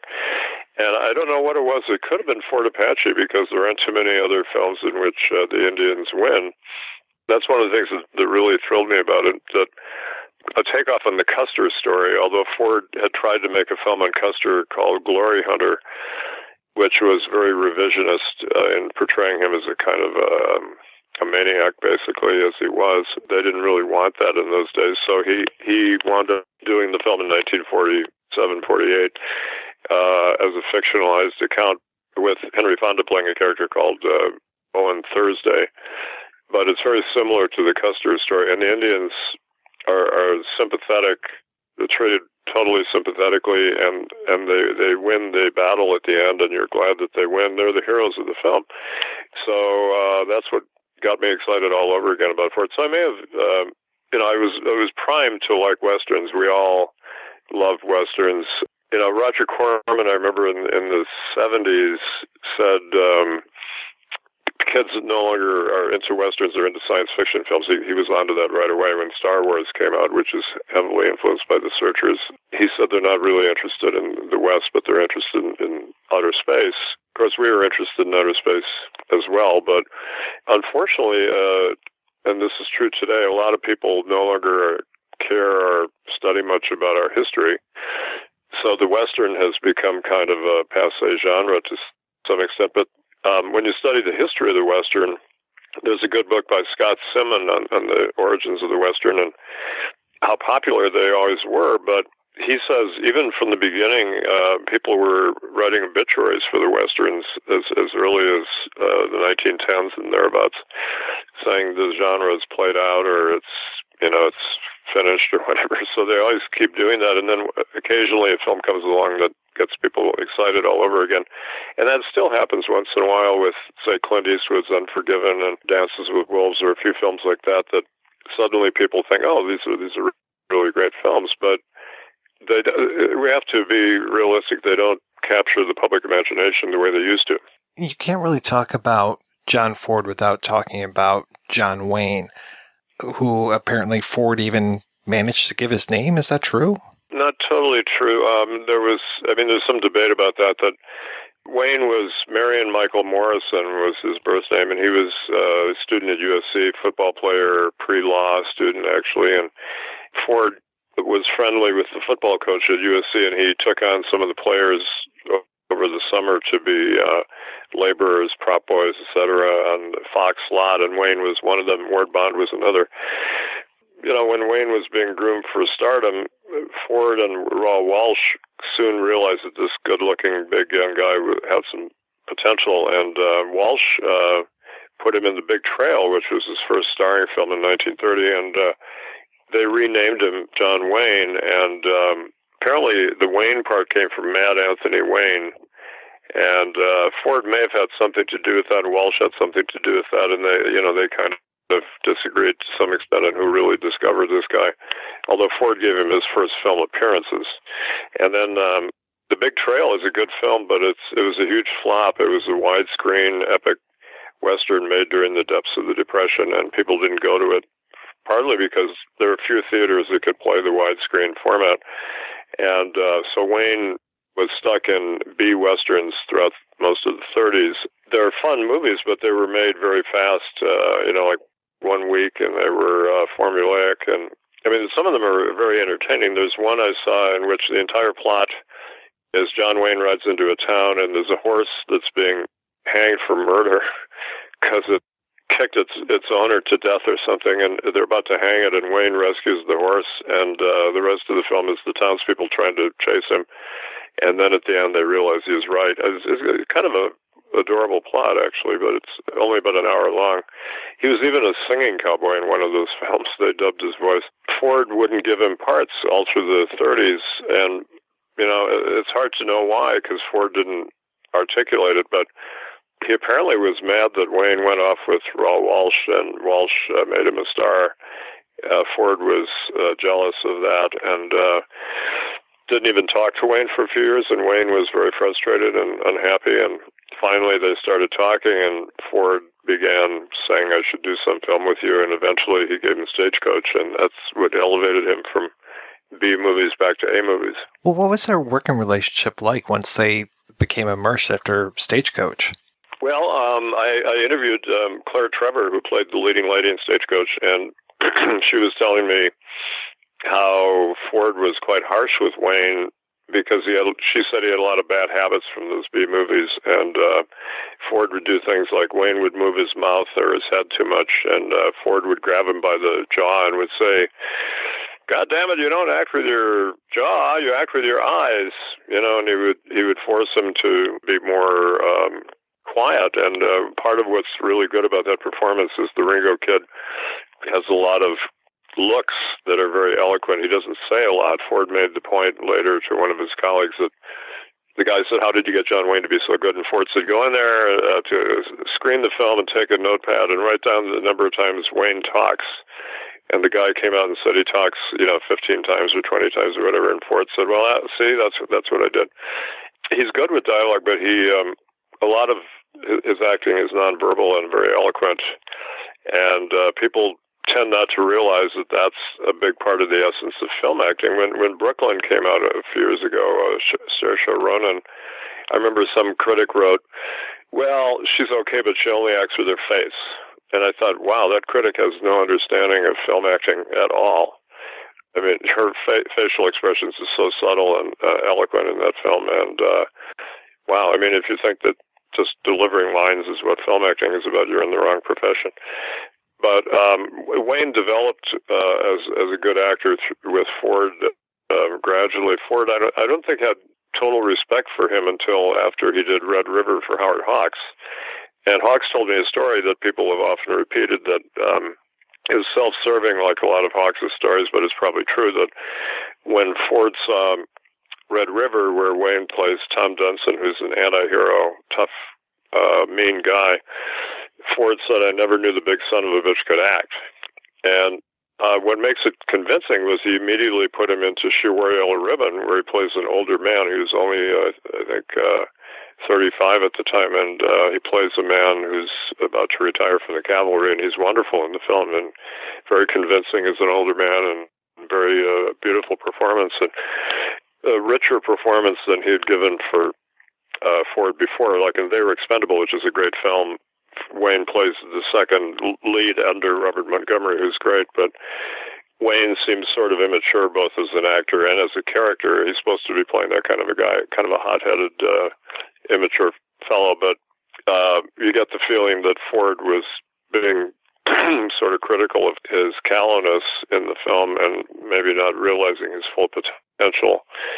Ford also had a certain amount of contempt for Wayne for not serving in World War II.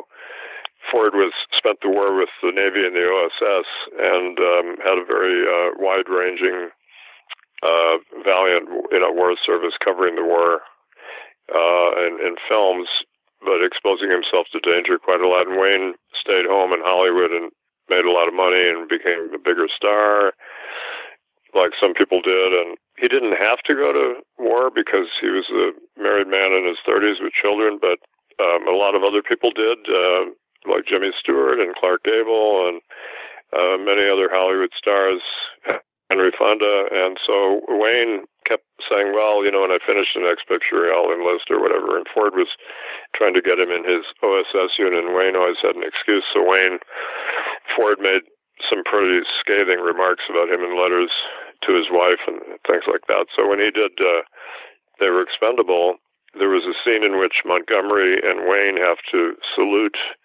the commanding officer early in the film. They were in front of 100 people in Florida at a naval base, and Ford said, "Oh, God damn it, Duke, can't you at least salute in a way that makes it look like you're a Navy officer?" And which is really unforgivable. And Wayne walked off the set for the only time in his life. He was so humiliated. And Robert Montgomery, who'd been the president of the Screen Actors Guild, came over to Ford's chair and put his arms around the sides of the chair and looked Ford in the eyes and said, "Don't you ever talk to an actor like that again."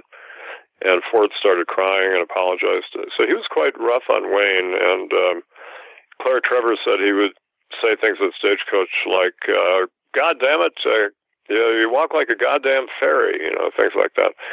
And the irony there is he modeled that distinctive walk he had on Ford's walk, the kind of rolling hips and stuff. And somebody said it was like the walk you have when you're on a boat. And Ford was, had a yachtsman and all that, and kind of rolling, graceful walk. So he was imitating Ford a lot. And he also, at night, would get coached by Paul Fix, who was a veteran Western actor, and he helped show him how to walk and talk. And one of the raps against Wayne, which is totally unfair, and I've written about this a lot because Wayne is my favorite film actor, and he was even in the 50s. People say he just played himself, and again, that betrays a lack of knowledge of what film acting is.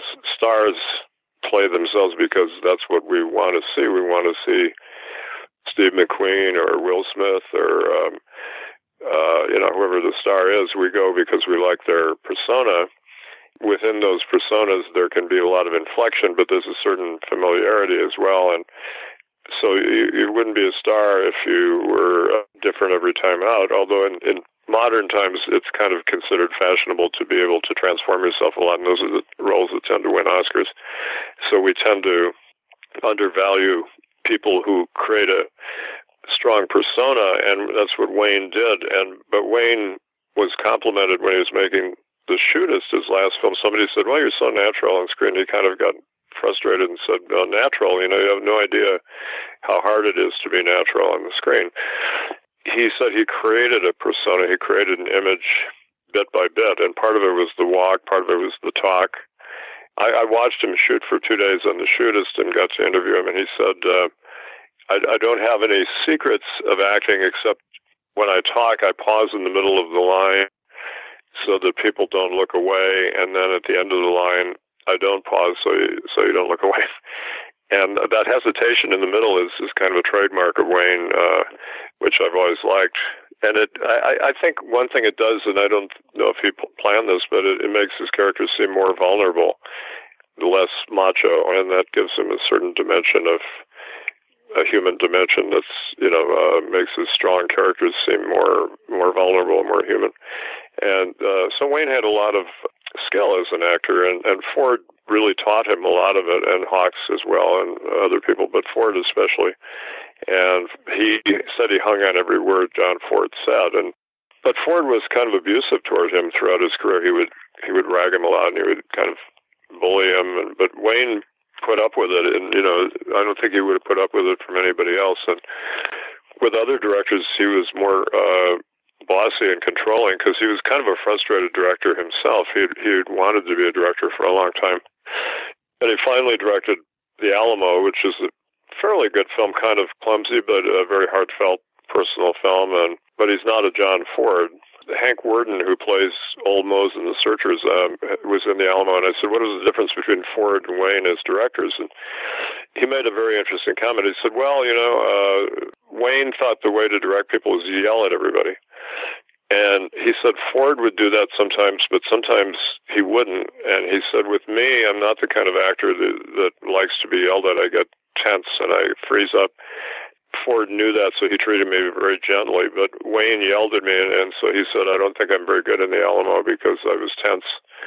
And I thought that's a very good insight into, Wayne just didn't have the skills in handling people that Ford did. But, he's better in the Ford and Hawks films than he is for most other directors. And so when he worked with sort of second-rate directors, he would often kind of semi-take over the direction, kind of, tell the director what to do a lot and give instructions to the other actors and the cameraman. And even on Hawks films, he would do that to some extent. And Peter Bogdanovich was on the set of a Hawks film and saw Wayne doing that. And he said to Hawks, well, how could you let Wayne do so much directing? And Hawks said, well, I think he's doing it right, and if I didn't agree with him, I'd correct him. But he said, we also see eye to eye so much, I don't have to say very much to him, When was the first time you met John Ford? Well, I met John Ford in 1970. I was writing a book on him already. I did a book on Orson Welles when I was in college at the University of Wisconsin from 66 to 70. Well, 1970 I finished it, and so I was still finishing the Welles book. But I had begun working on a book on Ford as well with Michael Wilmington, who was a friend of mine at school there. And I thought, Ford is such a big subject, I wasn't sure I could do it all myself. So I brought in my friend Mike, and that was a good idea because Mike was an actor for one thing, and I had directed him in a play and a film. And he really knew so much about acting. I learned most of what I know about acting from Mike, for example, and also, a lot of the complex themes of the films that helped to have two heads working on them.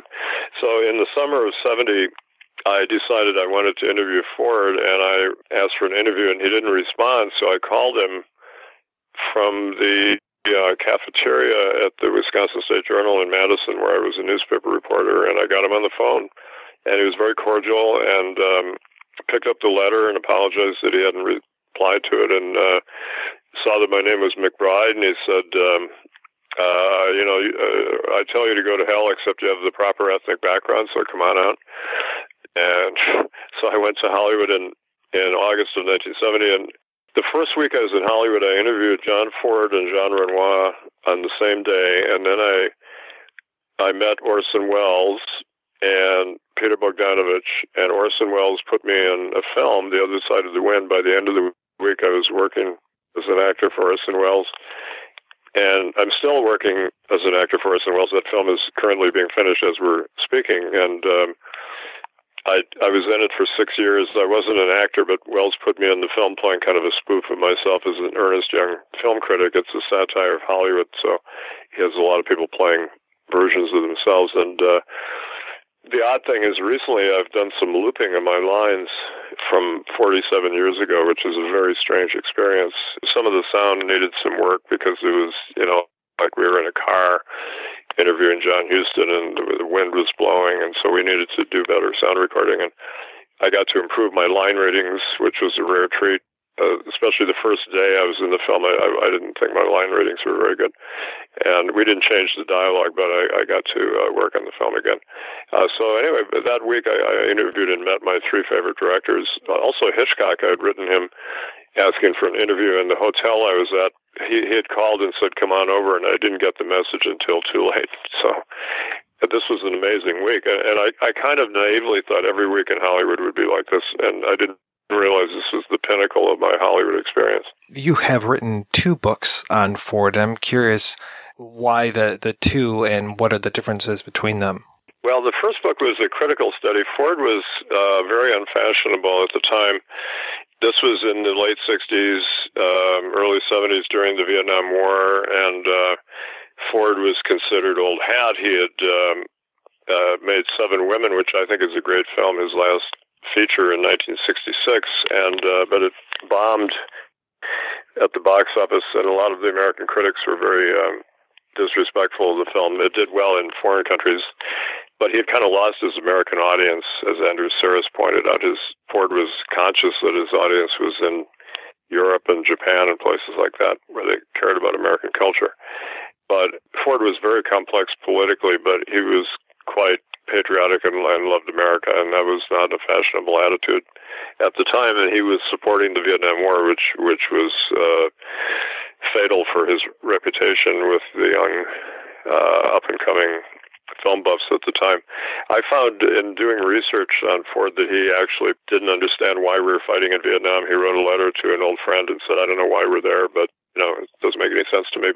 And yet he went to Vietnam in the late 60s to make a film called Vietnam for the U.S. government, a propaganda film, which is kind of embarrassing. And it was so simplistic that even the government didn't want to release it, and they belatedly released it after the New York Times said, why aren't they releasing this film? But so he was totally out of fashion. So Mike Willington and I thought we should write a book to show people what a great director he was and make his films fashionable again, popular again, or at least seen.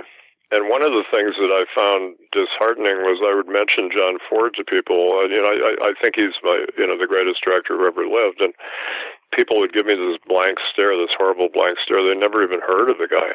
And to me, that's like, you go to England and you say William Shakespeare, and people give you a blank stare like, who's that? I mean, it certainly wouldn't happen over there. But in America, we tend to not recognize our great artists. So we did this critical study, and we limited it to 14 very important films. We did long essays on films instead of trying to cover everything, which would have been hard anyway because a lot of the films were hard to see back then. And since then, a fair number have been rediscovered. So we thought, let's do in-depth essays on these films, and we did a long introduction. I did an interview. And that was finished in 1971, and we sold it to the British Film Institute's Cinema 2 series. They had a good series on directors, Cinema 1 and Cinema 2, and my Wells was in Cinema 1. But the Ford book just sat there with a British publisher called Sucker and Warburg, and they weren't publishing this book. And I actually went to England finally. Today I wouldn't be as, laid back about it, but I kept writing them, and they kept stalling. And finally I just showed up at their office and said, where's this book? And they agreed to find an American publisher. They claimed the problem was they couldn't find an American publisher, which is, probably was true, but that wasn't part of the deal that they had to do that. So they finally found Da Capo Press, which was a small company that, as the name indicates, published reprints of books. And the book came out in 1974. 3 years after it was written, and I was very disappointed in a sense because Ford had died in the interim, and it should have come out earlier. But in 1971, when I was finishing that book, I thought, well, there really should be a biography of John Ford because he's a very enigmatic figure, very hard to figure out as a person, and where did these great films come from? And his personality, he sort of masqueraded as a rough and tough cowboy, illiterate cowboy, and he was actually a very well-read, sophisticated man, but he protected himself by covering up his erudition. That made it hard for people to get a grasp on him, including me. So I thought, well, I'll do a biography for it. So I started interviewing people, and I wrote to Ford and I said, would you cooperate with a biography? And he said, he wrote back this very nice handwritten note in 1972 saying, Joe, I appreciate your interest, especially the upbeat, kindly way you treated me, but honestly, I'm too old and tired to go for a biog, even with a McBride. my McBride of 52 years is improving, knock wood. He meant his wife, whose name was Mary McBride Smith. Then he added, however, let me mull it over. Sincerely thanks, John Ford, which was remarkable. Actually, that was November of 71. I had sent him my article on the Searchers that Mike and I wrote for Sight and Sound. He had actually heard about it and had his secretary write me and say, could you send us this piece on the Searchers? So that's what he's apparently referring to when he said the upbeat kind of way he treated me. And I should have pursued that, but I didn't. I still kicked myself to some extent when he says, let me mull it over. It turned out that he was cooperating with his grandson, Dan Ford, on a biography at the time, so it probably would have been unlikely he would have agreed to let me interview him in depth, but, I could have tried.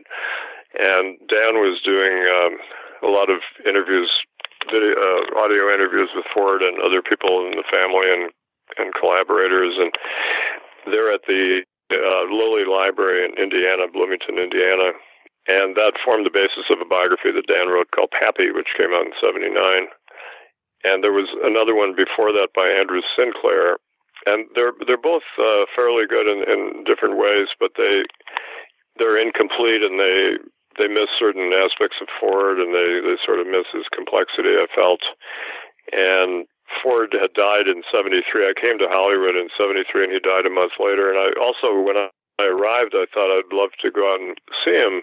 I knew that he was dying out in the desert near Palm Springs, and I didn't get around to going. I felt a little wary of, just barging in. I had gone to his office once when I came back to Hollywood in 71. I just showed up at his office hoping he would be there, and he wasn't there. But I spent an hour with him in 1970 doing an interview, and it was a difficult interview because he was very crotchety with interviewers generally, and he was difficult with me. He wouldn't answer certain questions. He would be very gruff. He would make sarcastic remarks.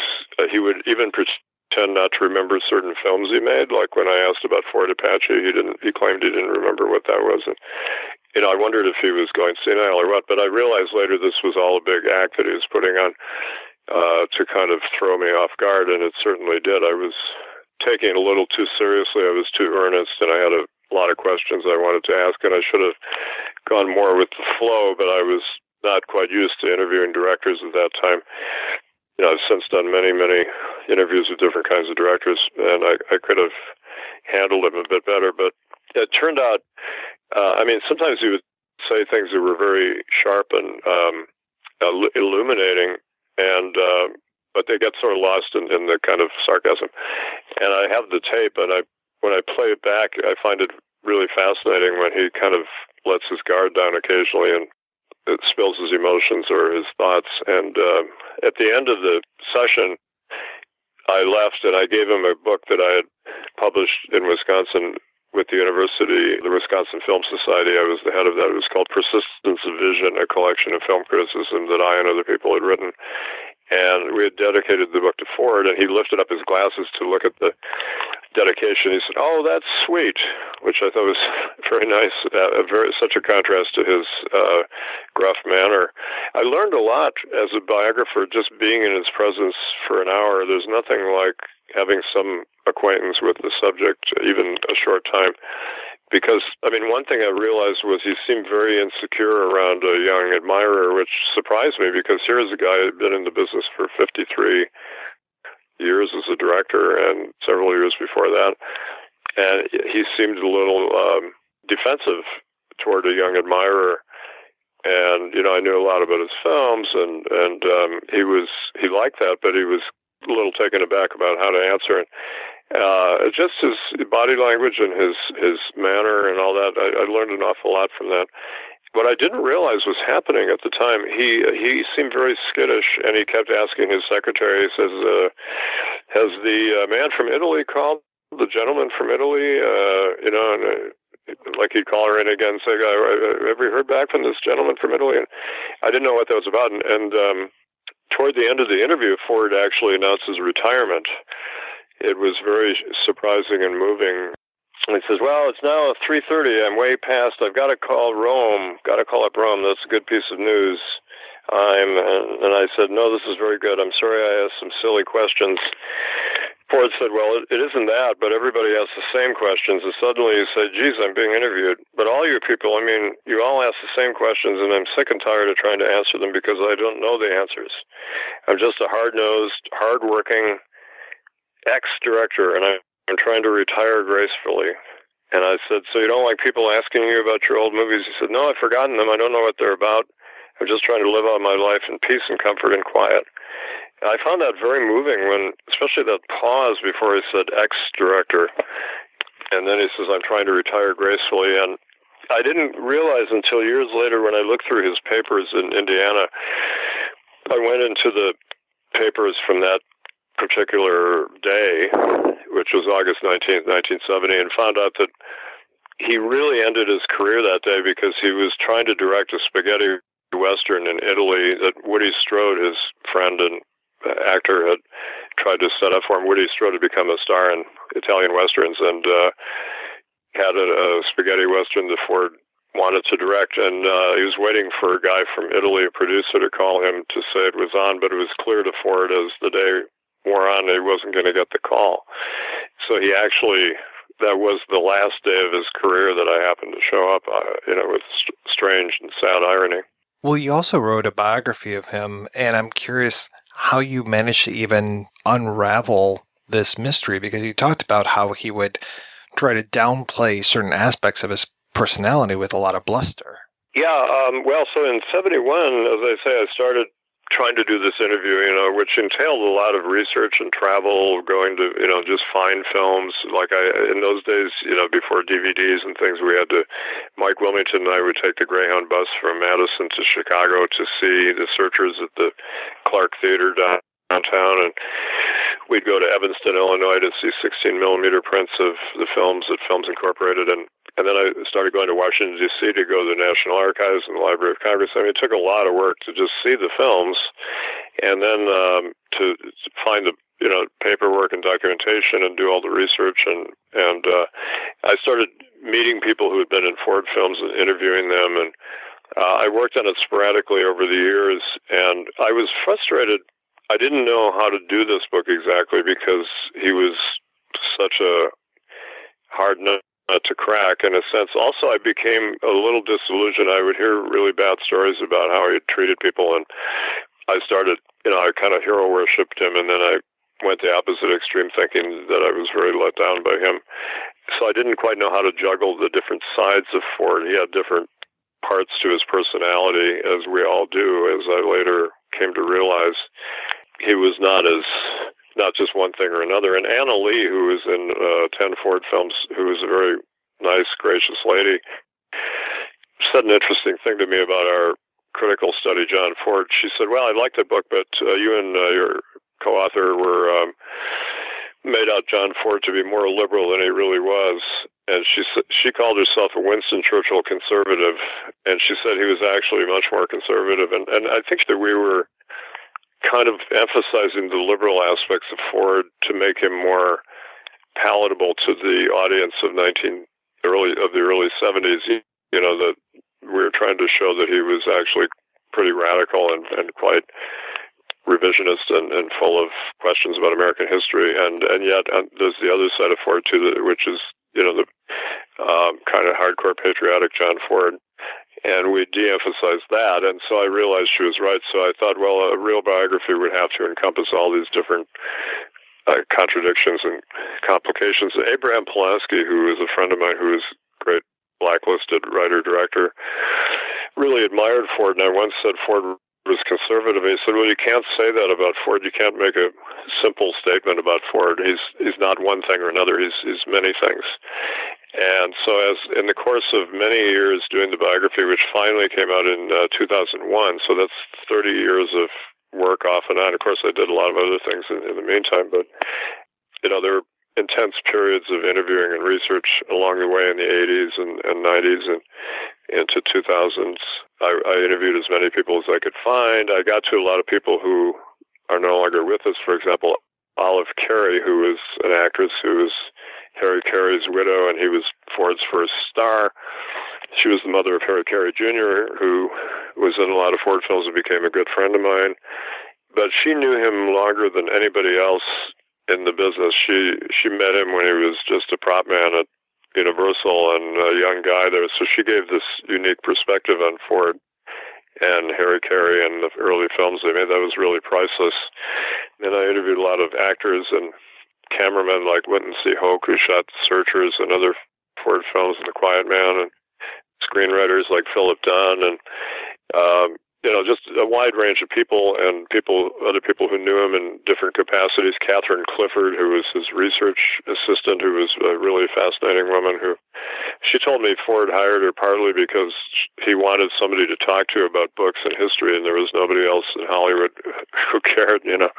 So she would catalog his library. He had something like 6,000 books, and she made a catalog so he could find a book easily, and he would send her home for a week with like 4 books on the Civil War to read, and then she'd come back and they'd talk about them in length, and he loved talking about the Civil War. That was his main passion in life. He told Gavin Lambert, who was a friend of mine, who was a film critic and biographer, and Gavin thought he was kidding, but I don't think he was kidding. He said he cared more about the Civil War than he did about motion pictures.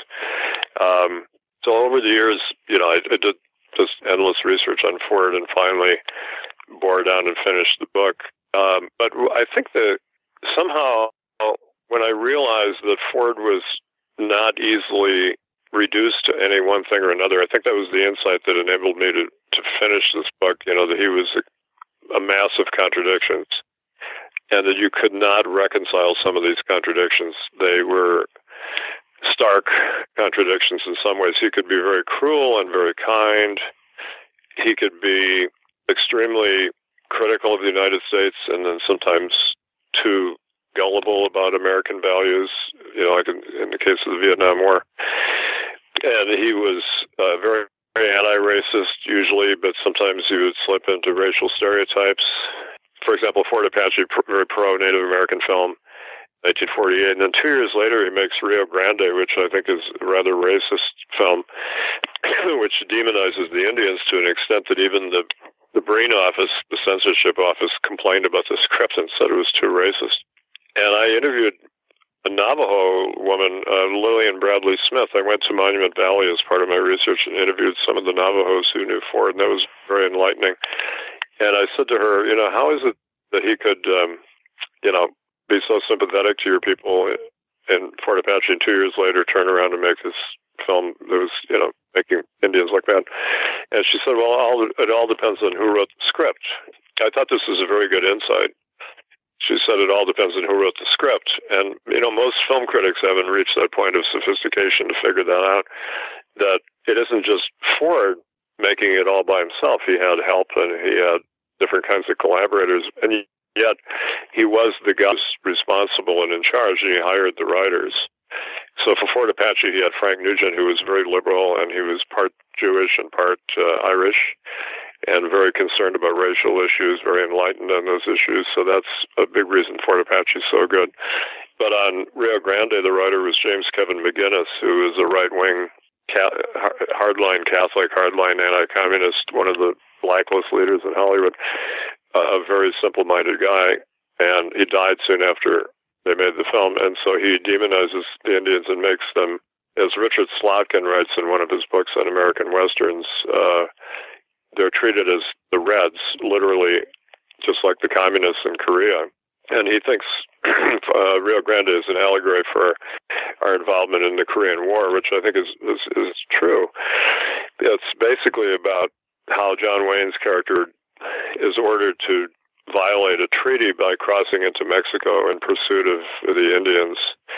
And it justifies breaking international law, which is a very clear analogy to the Korean War.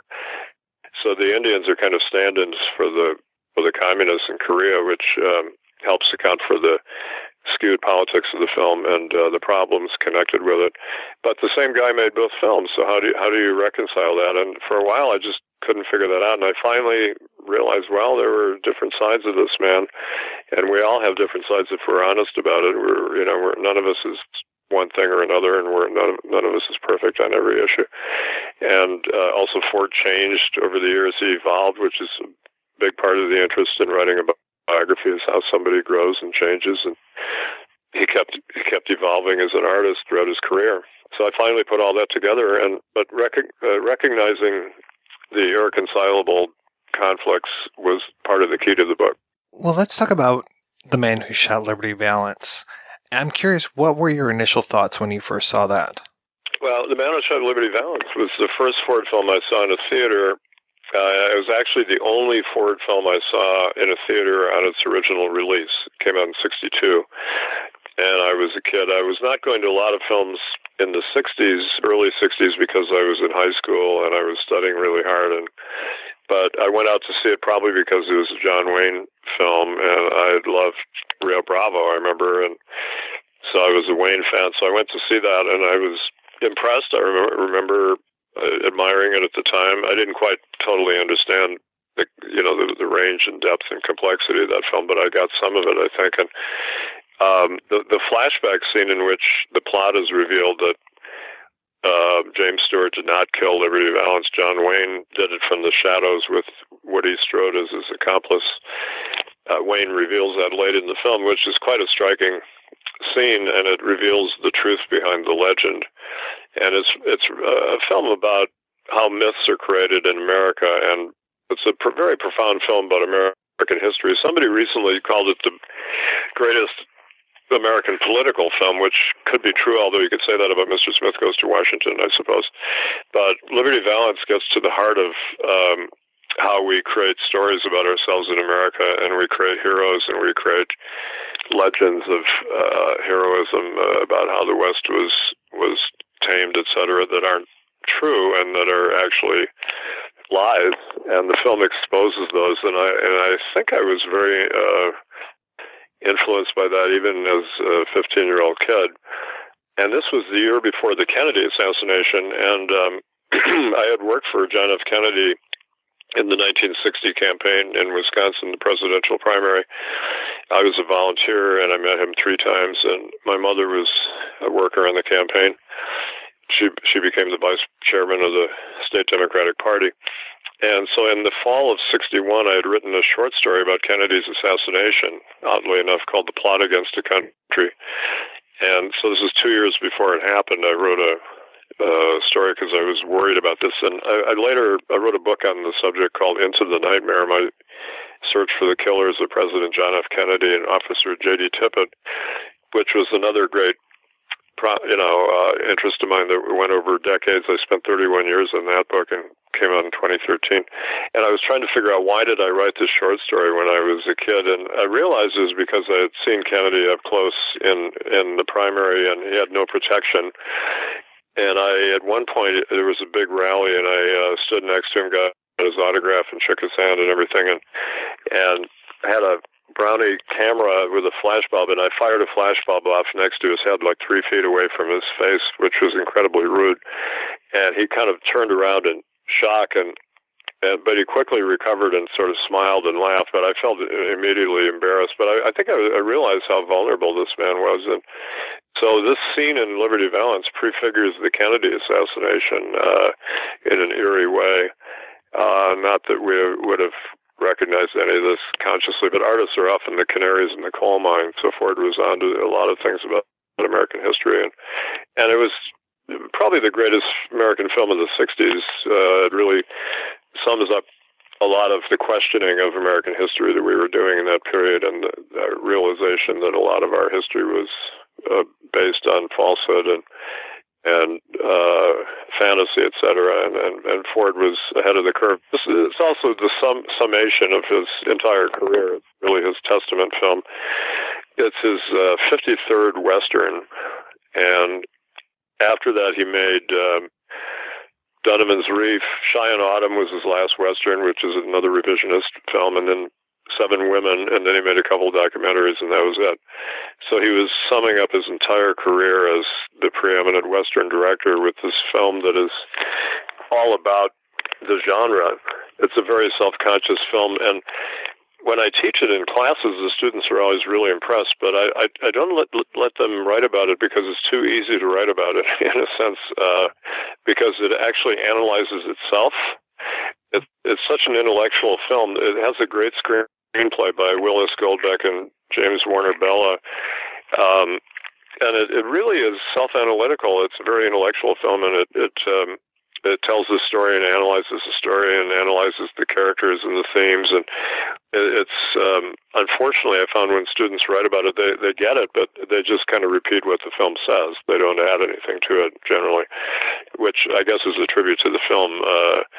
But there are a lot of hidden aspects to it and subtleties that go unnoticed. We should mention Dorothy M. Johnson was the author of the story that it's based on, which came out in 1949. Appeared first in Cosmopolitan. She was a very good Western writer. She wrote novels and nonfiction books. She wrote also A Man Called Horse, which was made into a film. And so she has some of the basic elements in her story, although there are some big differences, too. In her story, the Jimmy Stewart's character, the one similar to Stewart, does not admit that the story was false, as Stewart does in the film. He tells the story to a newspaper editor and a couple of reporters, and tries to come clean that he wasn't the man who shot Liberty Valance. His whole career was based on fraud, basically. And they don't want to print the story, which is a really profound twist to the we prefer to go with the lie in America. Print the legend is what the guy says. You know, when the legend becomes fact, print the legend. People often quote that line, sometimes as if Ford is endorsing that sentiment, but actually, if you really understand the film, he's not endorsing that. He's criticizing that idea. And when Scott Iman titled his Ford biography, Print the Legend, I thought, well, that's a tempting phrase to use, but it's, I think, all wrong for a biography. You know, and as Peter Bogdanovich pointed out, in both Ford Apache, which has some similarities to that theme, and Liberty Valance, Ford prints the facts, but in the film it shows people printing the legend. At the end of Ford Apache, John Wayne lies to newspapermen about Henry Fonda, who is actually megalomaniacal racist who gets his men massacred, and they've twisted him into a hero. And so Wayne goes along with the lie and says some things that are very carefully shaded, but are kind of not questioning his myth, and allows the myth to exist.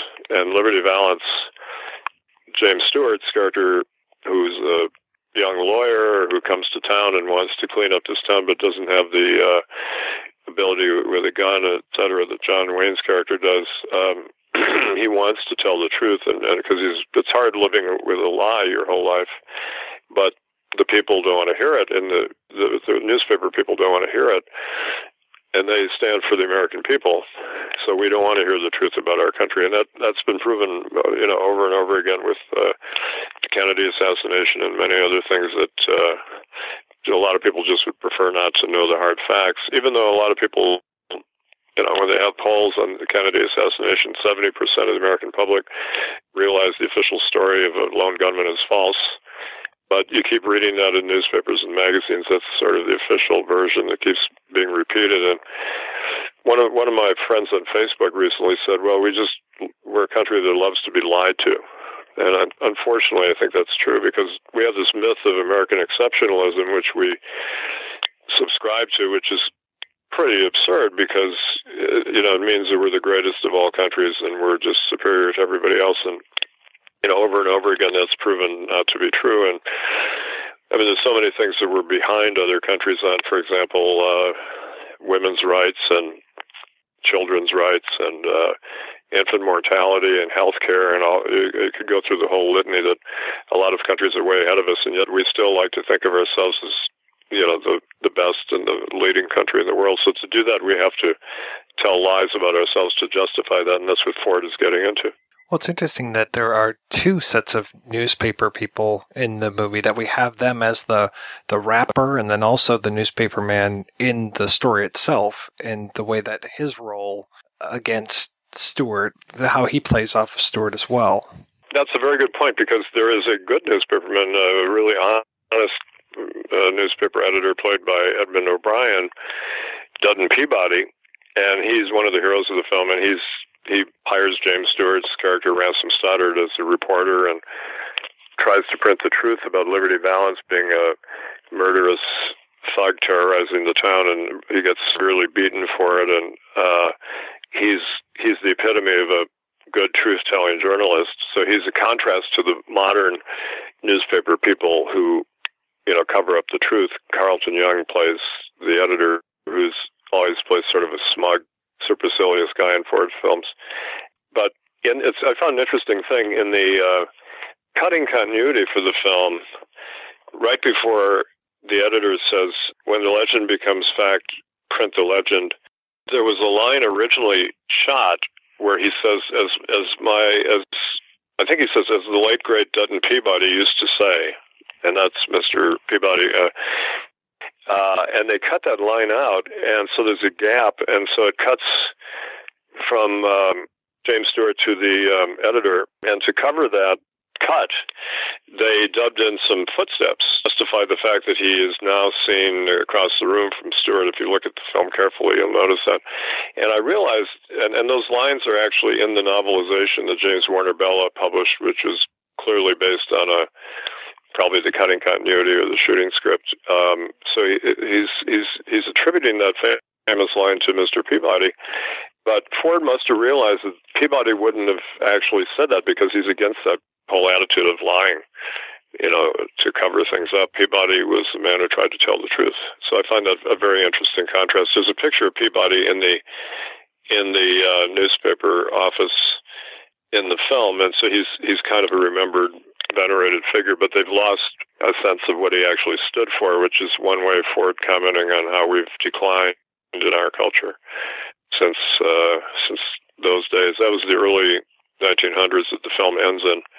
Peabody represents more of the frontier vitality and mentality. As Robin Wood says, the film shows a contrast between the vitality of the Old West and the drained, dried out, sad quality of the modern West, which is, around 1910 with automobiles and things. And the town in the film, in the framing story, looks very quiet and depressed, and there's not much action going on in the streets. And then when you have the flashbacks, it's rowdy and it's full of chaos and humor and warmth, but there's also violence and anarchy, and so it's not a perfect society either.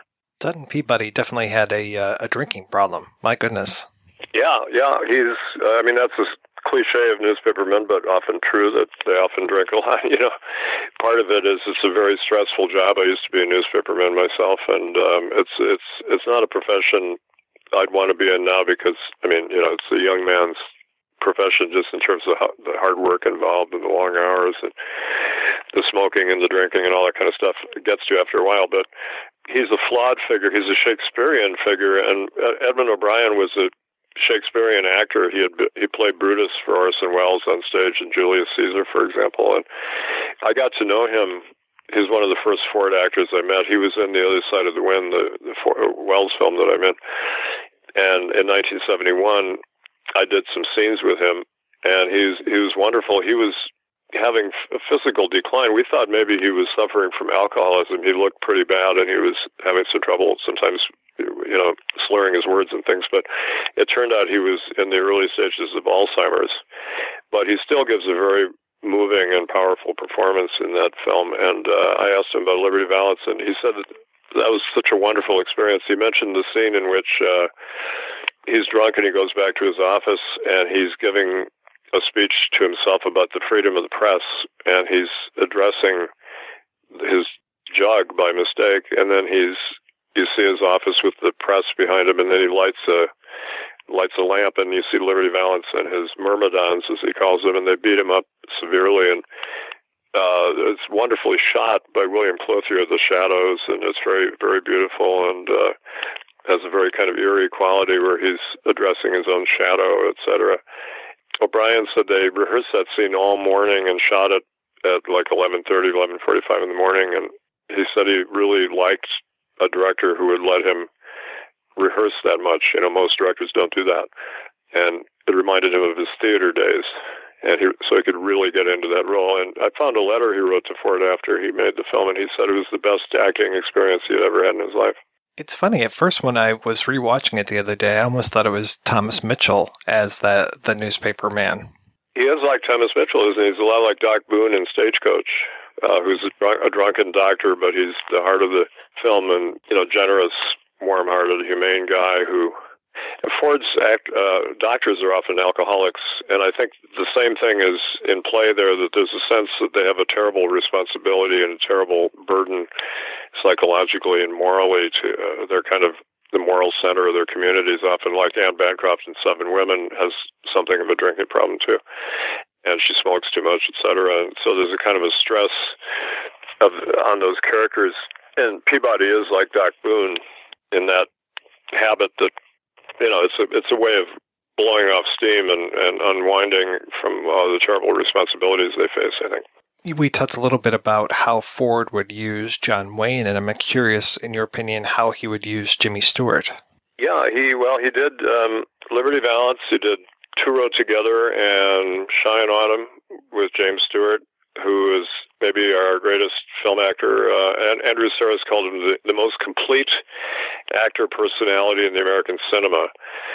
And by that, I think he meant primarily that Stewart was able to fit into the worlds of so many great directors like Hitchcock, Ford, Capra. You know, he's one of the leading actors of all these great directors. Anthony Mann, even Lubitsch in The Shop Around the Corner. You know, you wouldn't think of Stewart as a Lubitsch actor, but he's wonderful in that film. And so many good films that he was in for so many different kinds of directors, and he evolved as time went on and showed more and more depth. And after World War II, he came back a somewhat different person, darker sensibility in the Mann films and Hitchcock films, and Ford makes use of that to some extent. But even in Shop Around the Corner, which was made, you know, before he went to war, Lubitsch shows a certain neuroticism and kind of bad temper and kind of a tough is not the word, even mean quality in that character, which helps counterbalance the romance and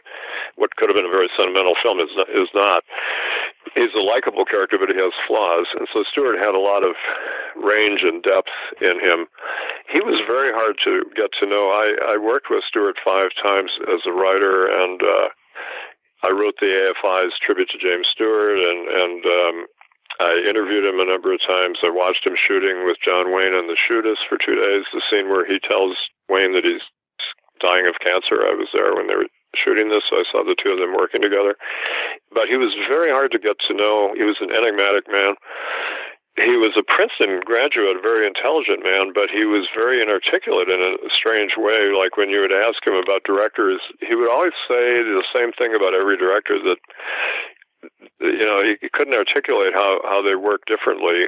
And he would say they didn't believe in dialogue very much, which is actually just not true. Ford, that's sort of a myth about Ford that Ford propagated, that he didn't believe much in dialogue. Now, of course, he came from silent films, and he often has great long silent sequences in his films, and he would cut out extraneous dialogue, and, you know, the dialogue always counts for something, but his use of words and dialogue is very rich and delightful in his films. He has a great fondness for American colloquial speech in particular, and the dialogue in Ford's films is really fun to listen to, and always had wonderful writers writing them. And Martin Scorsese said Frank Nugent's dialogue in The Searchers is like poetry. And the dialogue in Liberty Valance is wonderful. It's a very talk-heavy film. You know, it's not a visual spectacle at all.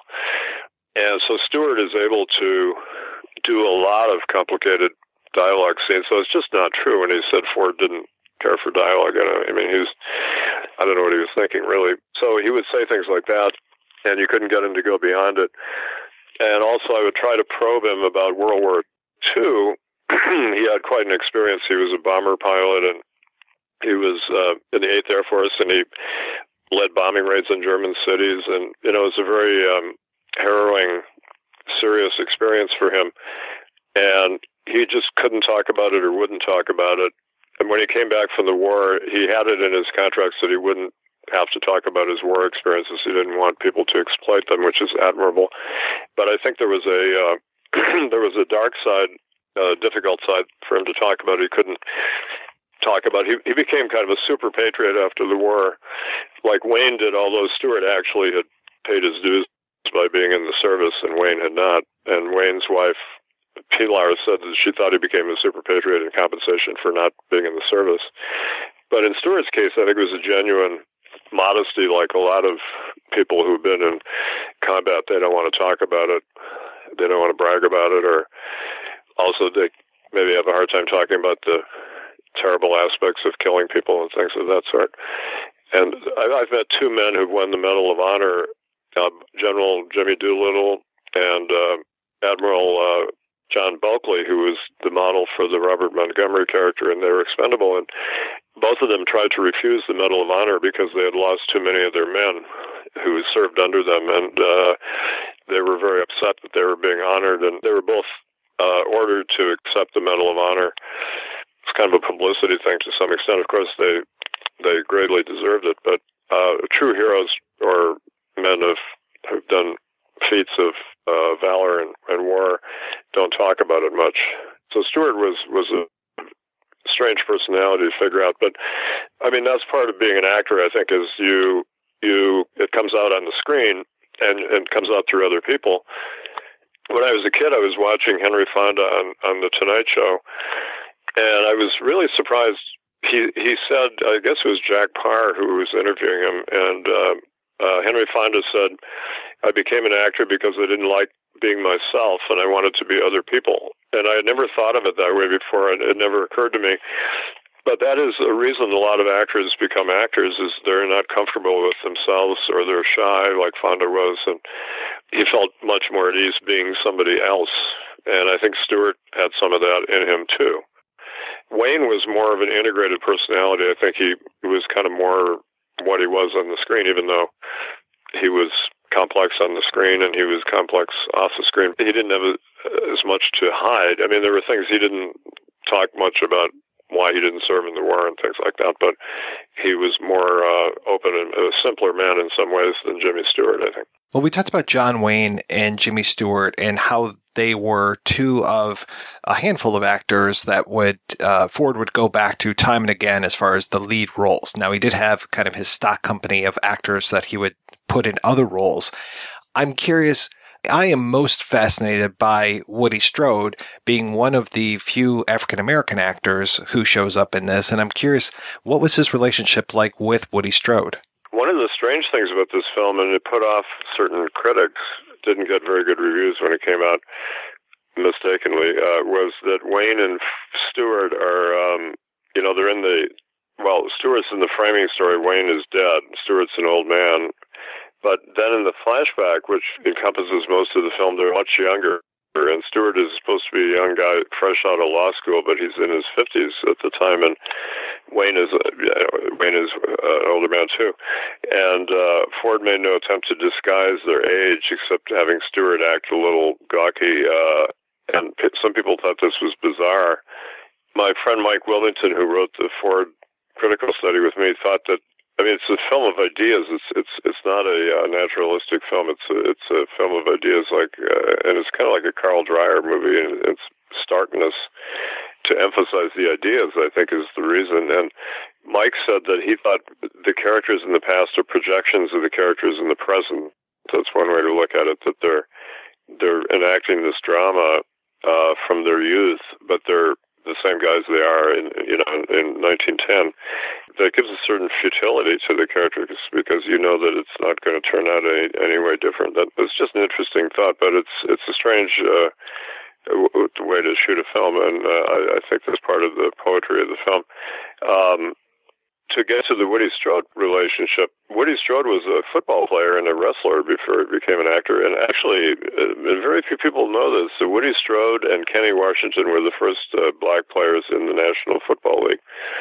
So they were the Jackie Robinsons of the NFL, and they deserve credit for that. And Kenny Washington was a big star at UCLA, and he was the one that they really wanted, and so the Los Angeles Rams took on Woody Strode as well, who was a very good football player, but they wanted the two guys to room together on the road, and so they broke the color barrier. And Woody Strode was had a tremendous physique, and he was an Olympic athlete. And I love the scene in Liberty Valance where he carries John Wayne on his back in the fire when he saves him. I can't think of any other actor in the world who could carry John Wayne on his back. It's just incredible. I mean, I met John Wayne. He was the only actor I ever met who was larger than he appears on screen. Actors usually are smaller. Wayne was huge, and I shook his hand. It was like holding a giant ham, and my hand disappeared in his. The idea of carrying that man would be, unbelievable. But anyway, he did it, and there was also a scene in which they almost came to blows because of some kind of accident that occurred on the set, and Wayne was Woody Strode was going to go after Wayne, and Ford told him to stop because he's our star, And Ford, treated Wayne pretty badly throughout his career, and one of the things he kept needling Wayne with on the set was he would say to Wayne, he would point to Woody Strode and say, "Hey, Duke, there's the real football player," because Wayne was a football player at USC, but not a star. And this would get Wayne worked up. Also, Woody Strode was in World War II, and Ford was too, and Wayne was not, of course, and Wayne was sensitive about that. So Ford would make remarks about that. But they have a good relationship in the film. Wayne's character and Strode are close friends, of course, and they live together, and it's almost like a husband-wife relationship. There's a certain homoeroticism in some of those Ford relationships, and Strode was Ford's best friend, actually, in later years. They actually lived together. Strode moved in and kind of took care of Ford in his declining years for a while, and there's a story I love. During that period, some studio chief called Ford, and the butler said, or whoever said, "Studio chief is on the phone, Mr. Ford," and he said, "Tell him I can't come to the phone. Tell him I'm sitting here talking with my good friend Woody Strode," which I thought was great. But Woody Strode was a fine actor as well, and I actually spoke at his memorial service. People were talking about great athlete he was and a groundbreaker in films, and in Spartacus he has that great scene with Kirk Douglas where they're having the duel to the death, and Woody Strode refuses to kill Douglas, and then he gets killed by Laurence Olivier. It's very powerful, and nobody was saying a lot about Strode's acting, though. They were kind of defensive about it, and I got up and I gave a little talk about what a good movie actor he is, and a lot of movie acting is body language, and I said that he acted with his body. He was very eloquent with his face and his body and his gestures, and the way he moved was very graceful and strong, and he handled dialogue well. He was not a well-trained actor in the sense of coming from the theater or anything, but he does some beautiful line readings. And Liberty and Sergeant Rutledge, which he had starred in before Liberty Valance, it's a powerful film about black soldiers and the Buffalo Soldiers, and Woody Strode felt that he carried the whole black race in that film. He said it meant a lot to him, and it was a daring film for 1960. And he has a speech where he breaks down on the witness stand where he's falsely accused of rape, and he says, I'm not a swamp running N-word, I'm a man," and he starts crying. It's very moving. Ford did a trick on him that was cruel, but he had done it to Victor McLaglen. When Victor McLaglen had his big trial scene in The Informer, he told him, "Vic, we're not going to shoot tomorrow with you, so just go out and have a good time." And he sent him off with a friend of his to get drunk, and they got wildly drunk and rolled into McLaglen fell into bed at 5 in the morning, and at 6 o'clock they called him and said, "We changed the schedule. You've got your big scene. Come over."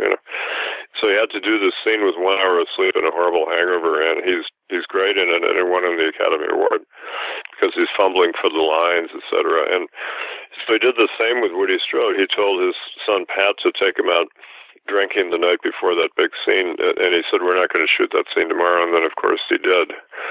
So poor Woody was fumbling around partly because of that, but Ford wanted that kind of he wanted to break down the reserves of some of these actors who were maybe insecure about their acting, because both of those guys did not come from a classical training background. I mean, McLaglen was a military man, and Strode was an athlete, so they needed some help and Ford gave it to them, but it was tough working for Ford, you know. But Strode is terrific as Pompey. He's quiet, and he's a very strong guy. He's a stalwart of the community, and he's Wayne's protector and friend, but he's made up as a kind of Uncle Remus character, as Jimmy Stewart said, and Stewart said that on the set, and Ford got kind of angry and humiliated Stewart for saying that, but Ford was trying to make that point. He said, that's what I was trying to make the point, was that he was this black, powerful-looking black man who's put in this subservient position in this town. And he emphasizes that in a scene, for example, like the polling scene where they vote on the delegate. He's sitting outside because he's not allowed inside, and he's not allowed to vote, and Ford makes that point very strongly in the visuals. He doesn't always make the points verbally, but he makes them visually. And then Strode is involved with Wayne Doniphan's character in the shooting, Liberty Valance. They're both in it together in the shadows. So he's got a key role in the story, and then he's in the great scene at the funeral. And when Ford died at his funeral in Hollywood, the first person who was at the church, everybody else was sort of outside milling around. Woody Strode was sitting quietly in the church all by himself, just like Pompey and Liberty Valance. So he meant a lot to Ford. He was a friend and a mainstay in Ford's work. Well, you talked about the way that he protects the John Wayne character, and it's interesting how every time I think almost every single time that Ransom is in trouble, there's Wayne showing up, and then with Strode kind of hanging in the background as, again, like a guardian angel. And I'm curious what you think of Ransom Stoddard as a character. Yeah, there's also the scene where Woody Strode carries Ransom Stoddard after he's been severely beaten, and so he is a man. Ford keeps emphasizing the role of black people in American history in his films, and it's not always. They were not always in roles that make us feel good today because we look back and we see them in subservient positions, but he's true to the times. And yet he's showing the strength and the character of this man. Ransom Stoddard, it's funny because for a long time I thought, well, he's a sham. He's got this political career that's based on a lie, and he's kind of a fraud. And I kept saying that, and my wife, Ruth O'Hara, who is very knowledgeable about Ford, she and I talked about Ford for many years, and she said, well, Ransom Stoddard is actually a kind of a hero because he's the only person in town who has the guts to stand up to Liberty Valance. Even John Wayne doesn't want to do it. They're kind of letting Liberty Valance run rampant through this town, and they're all kind of afraid of him. Wayne is not afraid of him, but he just doesn't want to get involved, and he doesn't want to get involved in shooting him. And Stoddard forces the issue. He's an outsider, and he says we need to have law and order, and we have to have respect for the law. And so he gets a gun, and it's pathetic because he can hardly shoot, and he's going to get killed. But he's out there in the street. He's taking the chance. He's leading the community, and I saw her point that he is a heroic figure in a sense. So he's a mixed bag. He's a complex guy. And I heard a interview with Steven Spielberg, who said when he was a kid in Phoenix, getting bullied and beaten up partly because he was Jewish and partly because he was small and he was not a jock, he said he really identified with the Ransom Stoddard character because he fought back against bullies, and he said that inspired him because he said, I felt bad that I wasn't doing that enough.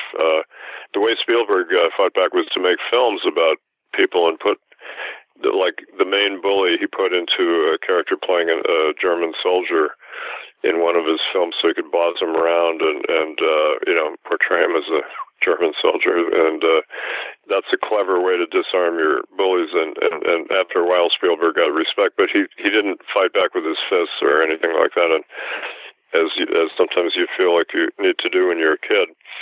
So he admired the Stoddard character for standing up for things. So I think you have to look at him that way too. Tell me your thoughts about the Vera Miles character. She plays an important role. She's one of the few people to move from the past, the present where we start into the past and then back again. But she doesn't say a whole lot when she's in that wraparound story. Yeah, she's very quiet in there because she's very sad and she's brooding, and at the end of the film, it's very eloquent. Although she has a very key line at the end where she looks out as they're going back to Washington. She's looking at the land they're leaving, which is where she came from, and she says, "Look at it. It was once a wilderness, now it's a garden. Aren't you proud?" And then you look at Stewart, and he's not proud. He looks very sad and bleak. And I gave Stewart the copy of the book that Mike Wilmington and I wrote, and we said that was the key moment in the film because Ford is asking the audience, "Are you proud?" And Stewart's reaction is the answer. And Stewart said, this is on the set of The Shootist.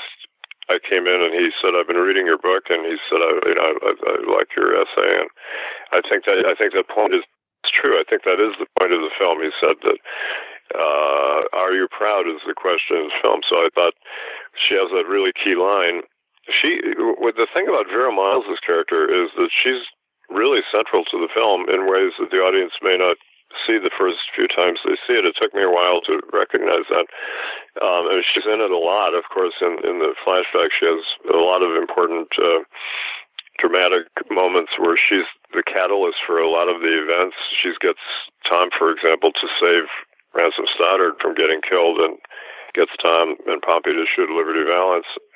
I mean, that's the key action in the film. And she's speaking out very strongly against injustice, and why don't you people do something about this Liberty Valance? And but she what I noticed watching it again very carefully is that she makes all the key decisions in the film. Not only those, but for example, in the framing story, when the editor comes in and demands to know the story of who is Tom Doniphan, Stewart hesitates, and he looks at Vera Miles, Hallie, his wife, and she nods. She gives the approval. She's the one who decides to tell the story. And when you think about that, that's a very big decision, because he's going to reveal that his whole career is a fraud and a sham, and that could ruin his career and could change history. And she's willing to go along with it, and she's lived with him all those years, living with a lie, and you can see the effect on her face and personality at the end. The couple look very sad and kind of bereft, and as Robin Wood said, there's a certain arid quality to the framing story, which is 1910. There's a lack of vitality, and it's seen most clearly in the lack of energy and the sadness of the couple, the Stoddards. And so it's taken a toll on her, and I think she wants to be liberated from that, because it's very hard to live with a lie. But you have to give her a lot of credit for that. So she gets him to tell the story, and then the irony is the editor won't print the story, which I think is a very trenchant comment, very accurate on American journalism, that quite often you give a story to a newspaper and they won't print it because they don't want to hear about it. I mean, one of my probably the most important scoop I ever had as a reporter was I discovered that George H.W. Bush was in the CIA long before he became the director, which contradicts his version, and so he lied under oath at his confirmation hearing. He said he had no intelligence background, and I printed that in The Nation, caused a big stir, and it's been picked up in a lot of books. And then I had a third story that The Nation wouldn't print, but I wrote about it in my book, Into the Nightmare, My Search for the Killers of John F. Kennedy and Officer J.D. Tippit. That I revealed Bush's involvement with turning in a fellow member of the Republican Party. The head of the Young Republicans in Houston was threatening to kill the president before he came to Texas, and I found a lot of FBI documents and other information, and I researched it, about Bush's involvement with this guy and why he didn't tell the Secret Service before Kennedy came to Texas, et cetera, and who was this fellow. So I had all the documents, and The Nation wouldn't publish it, so I called the New York Times before the election, and I said, I'd like to tell you the story, and they said, we'll get back to you, and they called a couple days later, and they said, well, I don't think we want to do the story, and I said, well, just give you the documents, you can make of them what you wish, and they said, no, we don't want them.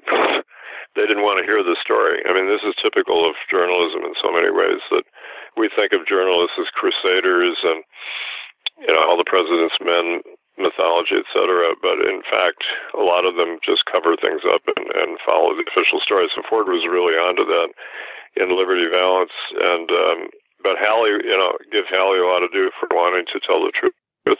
So she's really critical throughout, and Ford gives tribute to her. And there's a beautiful scene too where she admits to Rance that she can't read. She's a frontier woman and can't read, and he says he'll teach her how to read and write, and it's a beautiful. That's kind of a love scene, and it's that's the basis for their relationship. That she sees a life with him that is much better than the life being a waitress and being humiliated by Liberty Valance, etc. She can go off and have a much more interesting life, and yet it turns out to be hollow. But I found a letter. Last year I went to Ireland, and I was spending time with Redmond Morris, who's an Irish film producer whose father was Lord Killannon, Michael Killannon, who was Ford's producer as well. And Ford wrote a letter, this is February 14th, 1962, to Michael Killannon. And he says, "I'm busy as the Dickens right now, dubbing my last picture The Man Who Shot Liberty Valance. Strangely enough, it's a Western aimed at women. It's not a typical Western and is laid against a prosaic background. I honestly think it is my best picture to date. Duke, Jimmy Stewart, and a wonderful cast." And then he added about his secretary, Meta Stern. He said, "Even Meta likes it," or so she says. And then Meta writes a note. Himself's a doubter, isn't he? And after all these eons, too, Meta. But it's fascinating where he says, strangely enough, it's a Western aimed at women. And nobody's ever really mentioned that before. And, in my biography of Ford, I didn't quite mention that enough, although I focused in both of my Ford books on how central Hallie is to the story, but aimed at women. So you could make an argument that she's the catalyst for the entire story and deserves a lot more attention than she's been given. Miles is a superb actress. Ford and Hitchcock kind of co-discovered her and used her in a lot of films in the mid to late 50s. Ford put her in Rookie of the Year right after The Searchers. He did The Searchers with her. She's wonderful in that. And then Rookie of the Year, which is a kind of precursor to Liberty Valance. It's a TV show, 1955, where John Wayne plays a newspaper reporter who finds out the truth about a young athlete's father was kicked out of the game for taking bribes, and he refuses to print the story. It's like Liberty Valance, and Vera Miles is the girlfriend of this young guy.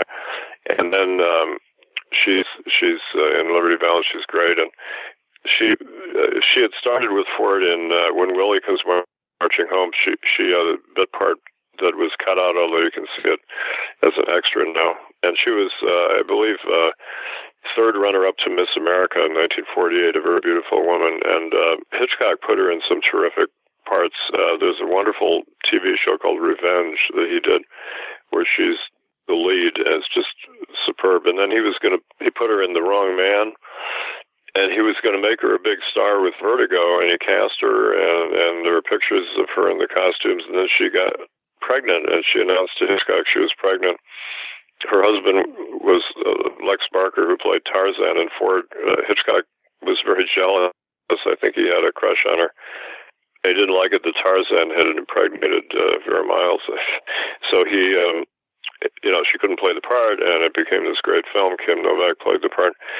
And he put Miles in a small part in Vertigo, in Psycho, which is a good part, but it's not flashy at all. And he said in the interview with Truffaut that I was going to make Vera Miles a star, but after the Vertigo thing, the rhythm just wasn't there anymore, which is kind of has a kind of interesting sexual component. But she went on to do other films, had a good, solid career, and then she retired, and she never gives interviews. She's still alive, but she's very mysterious. I would love to talk to her. But she's just so superb in those Ford and Hitchcock films. One theme that I thought of that is important to the story, and I should just again mention what a great screenplay it is by Willis Goldbeck and James Warner Bella. Bella wrote the stories that Ford's Cavalry trilogy were based on: Fort Apache, Shuariel Ribbon, and Rio Grande. And he was an extremely racist writer, shockingly racist when you read his fiction. He came up with some good storylines and some good characters, but his racism toward Native Americans was really extreme and appalling. But when Ford made Fort Apache, he took all that out and kept the storyline, and Frank Nugent, who was a liberal, wrote the story with great sympathy for the Native Americans. But Bella was a strange man, and one of his sons said he was a fascist, and he actually kind of made sneering remarks about Ford being Shanty Irish and stuff like this. But somehow, anyway, he worked on Liberty Valance with the producer, Willis Goldbeck, who is a veteran Hollywood writer and producer, and they produced a great screenplay. There's no doubt that it's one of the best screenplays Ford ever had. And Bella did the novelization. He also worked on Sergeant Rutledge, and that's a very anti-racist film, and yet when you read the novelization, racism creeps into it because Bella wrote it. But in the script, a big theme of the script is very explicit about its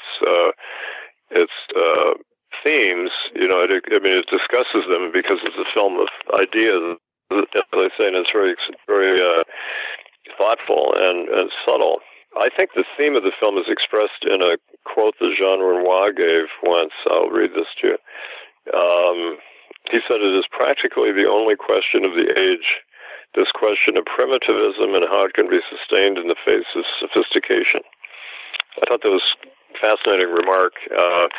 Renoir believed in the past in the sense that he thought that the greatest art came from individuality and not mass production. Like he said, for example, he would rather sit in a chair made by an individual carpenter that was imperfect than in a chair turned out by a factory that was perfect, you know, because you could see the hand of the creator in it. And so he thought in the Middle Ages that was maybe the high point of art.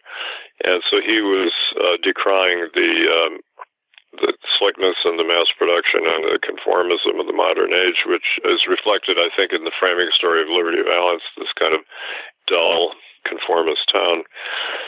And as Robin Wood pointed out, there's a contrast in the film between that and the raucous, full of life flashback, although the downside of that is that it's anarchic and violent and frightening, that Liberty Valance terrorizes this town. But it's full of vitality and colorful characters, and in the framing story, everybody seems drained of energy. For example, Link Appleyard, the old sheriff in the flashback, is a funny, colorful, lively guy played by Andy Devine, although he's a coward. He does stand up to Liberty Valance at one key point, which is striking. But in the framing story, he's this drained old man, white hair, looking sad, and there's that contrast. But as Saris wrote, Andrew Saris, that there's something glorious that Ford finds in just, you know, being old and remembering.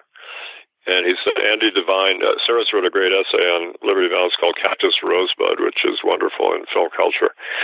And he compared it to Orson Welles' Citizen Kane and Magnificent Ambersons. He said that for Ford and for Welles, it's a cinema of memory.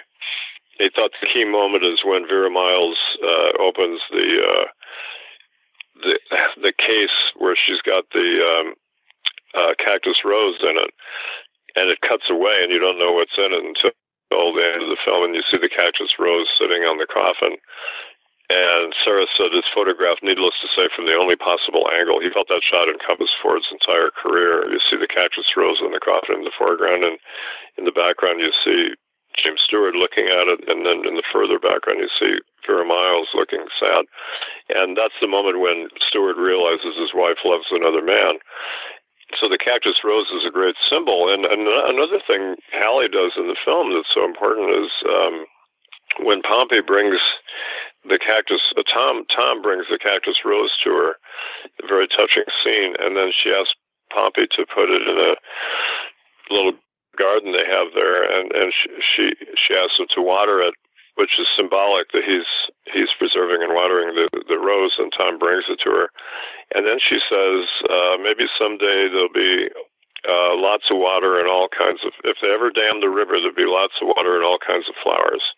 And that's the origin of the irrigation bill that Senator Stoddard gets passed, which is the centerpiece of his entire political career, that he gets the great credit for. He gets the glory for killing Liberty Valance, but the substantive achievement of his career is irrigating the West, which is extremely symbolic because that's civilization is brought by water as much as by anything, where they can, changes the desert into a farming community. And that's where she says, look at it as once a wilderness, now it's a garden. Aren't you proud? And there's a book by Wilbur Cash about virgin land, it's called, and he says that's one of the key symbols of the West and the transition to the modern era was the transformation of the wilderness into a garden. And so I think that the writers were sophisticated enough, and Ford certainly read a lot, that they probably took that line from the book Virgin Land, and they gave it to Hallie. So she's, this is the key symbolic turning point of the film. And so she's in the middle of all this, and Ford is sort of saying, well, look at what we've lost in the past, all the vitality, and we have this couple who are sad they haven't achieved happiness, or their goals in life seem hollow to them. And in the past, there was a lot of energy and courage and vitality, but we had to deal with this anarchy back then too, and it's part of the tragedy of history that they had to do something about Liberty Valance, civilization to prosper and people to have safety, and yet once he's killed, all the life goes out of the community too. It's a real paradox. So it's a very complex film in that sense. It doesn't give a simple view of history at all. It gives a very complex view of American history. That's why I think it's so great. And the characters are symbolic representations of this drama, and yet they have a lot of life to them. They're not just stick figures or two-dimensional characters. They're three-dimensional, and they motivate the plot as much as the ideas do. I mean, you get a sense of watching it that the characters are causing events to happen, and yet when you look at it, events are causing the characters to behave in certain ways too. It's you could look at it both ways, and history, I think, is a mixture of both. I don't come down on one or the other exclusively like some people do, but I think history is a mixture of human agency and social determinism and social pressures, and the film shows that in a way that's as rich as any film I've ever seen. Yeah, even the henchmen of Liberty Valance aren't just cardboard cutouts. It's really kind of nice. Yeah, those guys are great. There's Strother Martin and Lee Van Cleef, who are scary guys but funny. I mean, they're giggling, and Strother Martin has this sort of insane giggle, and Lee Van Cleef has this really evil stare.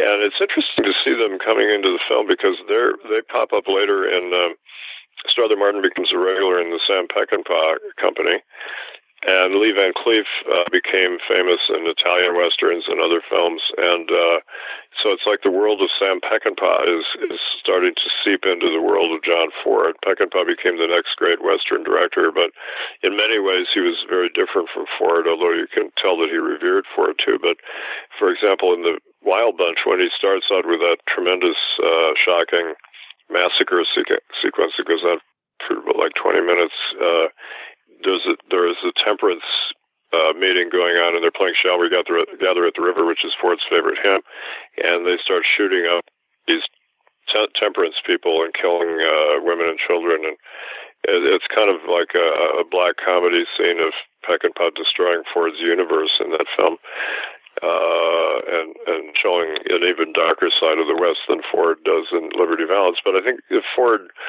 Liberty Valance is a turning point in the Western genre. After that, it's a very self-conscious film, and the Western itself became more self-conscious about its role as a chronicler of American history and the maker of symbols about our history. And it had a revival in the late 60s and 70s, and then it kind of died out again when science fiction took over from the Western.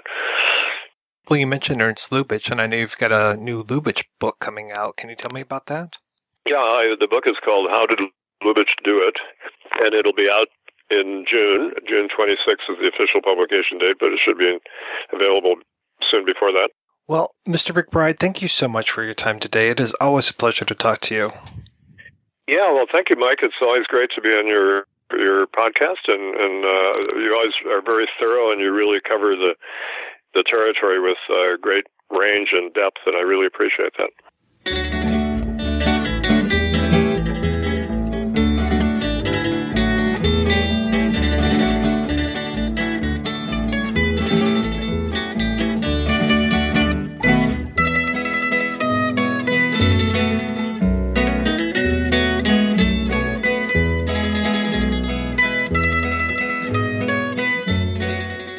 All right, we are back and we were talking about The Man Who Shot Liberty Valance. And yeah, I talked about this earlier on, is that we were 1962, and we've talked about this being kind of the death knell of the Western. And I find it interesting that already, even in 1962, we're already doing revisionist Westerns. We've got Lonely Are the Brave coming out the exact same year, which a lot of people point to as being one of the early revisionist Westerns. And like I said, we are just 2 years away from A Fistful of Dollars. And then what's fascinating to me is that we are 6 years before Once Upon a Time in the West, which is Sergio Leone almost doing, and I talk about Once Upon a Time in the West because that's one of my favorite movies of all time. But that to me is kind of him also doing a Liberty Valance and talking about the death of the West and talking about these mythic figures who are going to die and move on. You know, the Cheyenne character, the harmonica character, the Frank character. And it's no small coincidence that we end Liberty Valance on a railroad, which is also one of the most taming factors of the West, and that we begin Once Upon a Time in the West, and the whole crux of the story with that one is the railroad and the moving of the railroad through the West. And even with that, we have the water theme and the whole idea of Sweetwater, the station, and the way that water helps tame the West as well. We haven't even mentioned Peckinpah either, who was about to come through and blow the shit out of everything. Yeah. So I saw Peckinpah's Ride the High Country, which was also 1962. And that was a film, I think that because Randolph Scott, he'd worked with Bud Bowticker a great deal. And you can kind of, in watching Ride the High Country, you can see how easily it could have been a Bud Bowticker film. But yet at the same time, even though Peckinpah was quite, I won't say young, but he was, early on in his career, that film is half and half. It's half the traditional gung-ho mythic Western, and it's half the West is dead and everything's falling apart and nothing is what we thought it was. So there was a lot going on in 62 in the Western that was pointing both forwards and backwards.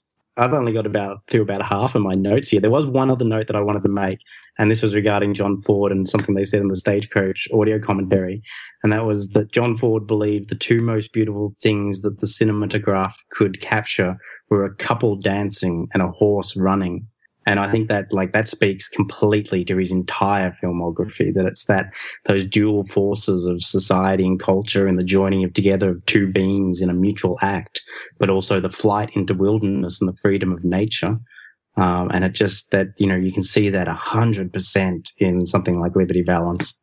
And I didn't even talk about the John Carradine section of the film, which is just fucking nuts. When the movie introduces John Carradine in that whole political rally, things just change so much. It's just like, am I even watching the same movie? And it suddenly becomes like a scene from Oh Brother, Where Art Thou or something. Well, yeah, because it's those two scenes, isn't it? It's the scenes of Wayne burning down his house, which seems kind of out of nowhere. Like the fact that he loses it that much and that sort of over the top. I mean, yes, it's a wonderfully impassioned and artistic, and obviously it injects the film with some much needed action because a lot of the film is obviously very talkative, but it's also very sort of strikingly anti kind of Wayne's character up until that point. It sort of goes right on to this scene with John Carradine in the voting house and all this sort of stuff.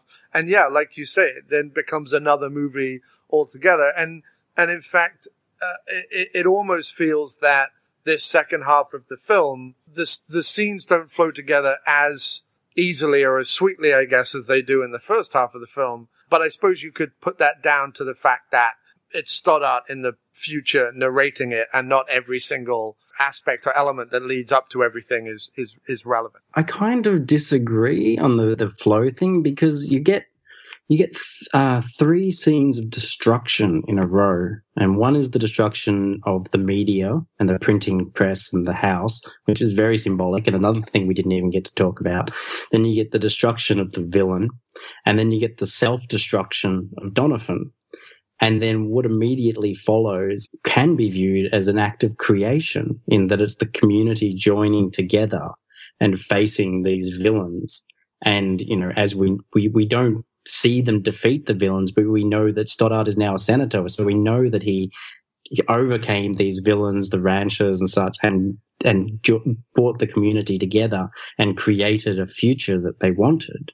So I think that it works quite beautifully in how it really, like, you know, it sinks down into these depths that, you know, how are we going to return from this with the loss of our language and the destruction of the press, and then the violence of destroying the villain, which is, you know, theoretically great but has seemingly tainted our hero, and then the self-destruction of our other hero, and then has this, you know, ending which seems quite strange. But as I said, when you boil it down, the ending is an act of creation that's standing against all the destruction that has come before, that's been wrought by these people who are, you know, John Carradine, etc.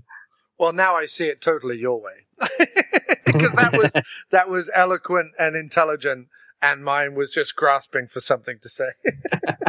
But I think it's also that I do wonder if it's something in the Carradine genes that they have, like, some innate skill to just, like, crash a film like crashing a party. Because how many times has a Carradine just rocked up suddenly in a film and completely, like, sent it in a different direction? All right, guys, we're going to take another break and play a preview for next week's show.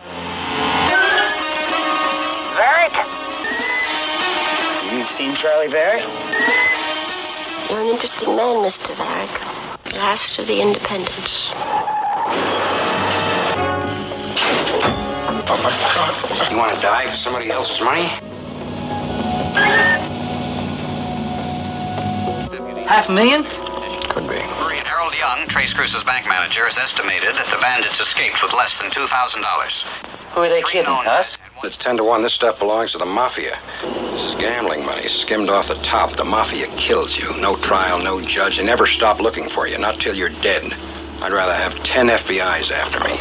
One man against the Mafia. Bang! This little bank a million miles from nowhere gets hit by 4 professionals. Now they're going to think that's strange.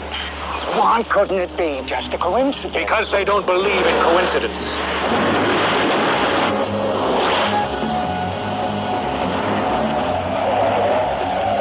Crop dusters don't wave guns. Put that thing away fast. But we're going to get them. I'll never get out of New Mexico. I feel that in my gut. Might want to fence off some money. Hot. Burning up. What do you want? Oh, I'm sorry. I didn't mean to scare you. Which doesn't mean I won't throw you right out that window if I have to. Sooner or later, you're going to tell me everything you know. So why not save yourself a great deal of pain? Where's Charles Varick?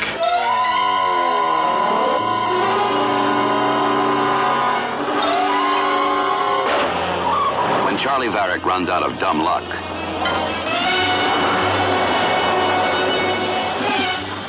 he always has genius to fall back on.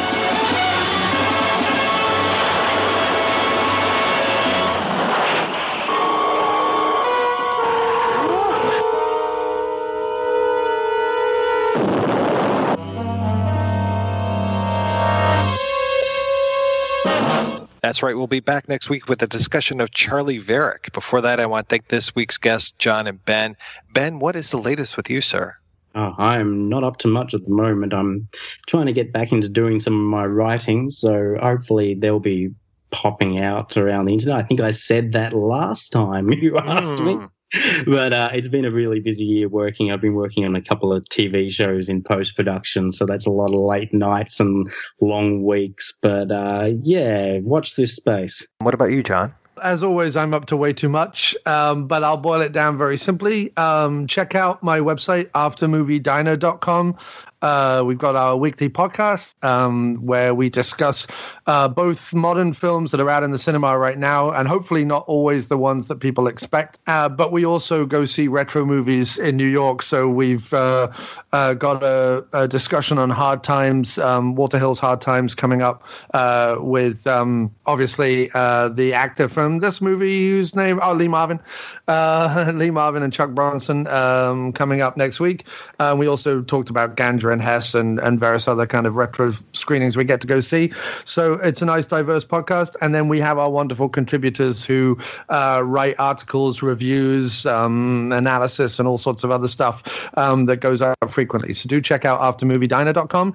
And the only other thing I'd like to mention, if I am, it's not movie related, but I did just release a musical album called Former Glory by my ludicrously named band Miscellaneous Plumbing Fixtures, which is the first album I've done where I got a group of friends from all over the place, some here in the States and some in England, to record sort of digital tracks, whether it's trumpet tracks or keyboard tracks or backing vocals and stuff like that, and kind of add them to my songs as if it was a band, even though we never kind of met in the same room at any one time. So it really, I think, lifts my usual kind of average songwriting ability and actually makes them kind of listenable and enjoyable and funky tunes.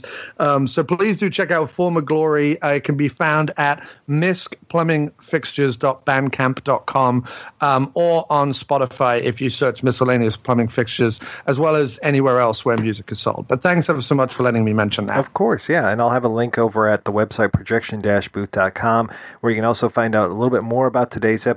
You also find links over to iTunes where you can rate and review the show, and to Patreon where you can make a donation to the show. Donors get early access to every episode as long as I'm not running late.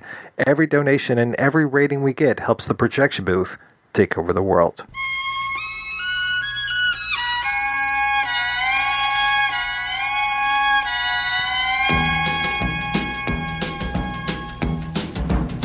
When Liberty Valance rode to town, the women folk would hide, they'd hide. When Liberty Valance walked around, the men would step aside. 'Cause the point of a gun was the only law that Liberty understood. When it came to shooting straight and fast, he was mighty good. From out of the east a stranger came, a law book in his hand.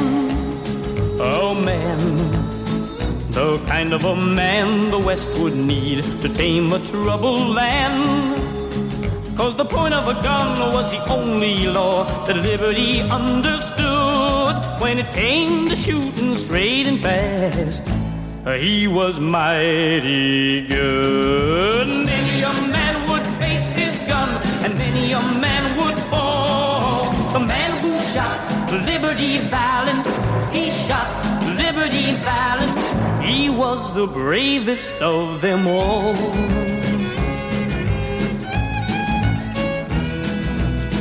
The love of a girl can make a man stay on when he should go.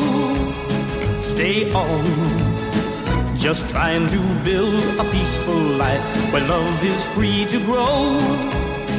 But the point of a gun was the only law that Liberty understood. When the final showdown came at last, a law book was no good.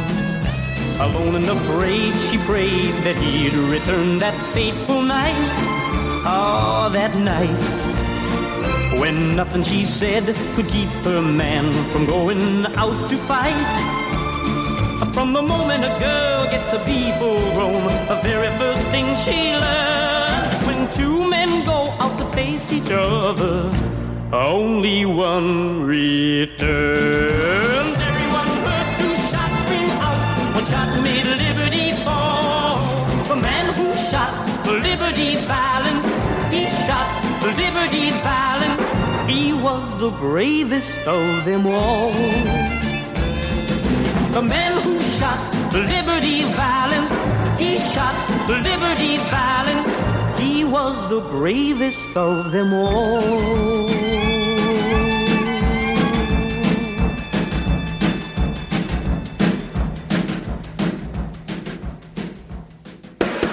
If you enjoy this show and want more people to know about it, head on over to iTunes, leave a comment, and rate it 5 stars. Make sure you like and share us on Facebook, and don't forget to follow us on Twitter. Just search for Christopher Media. Thank you in advance for supporting Christopher Media by clicking on the PayPal button and by clicking through to all the sponsors who support ChristopherMedia.net. Most importantly, we would like to take the time to extend an extra special thanks to you. Christopher Media could not exist without your support. Thank you for visiting ChristopherMedia.net, and thank you for listening.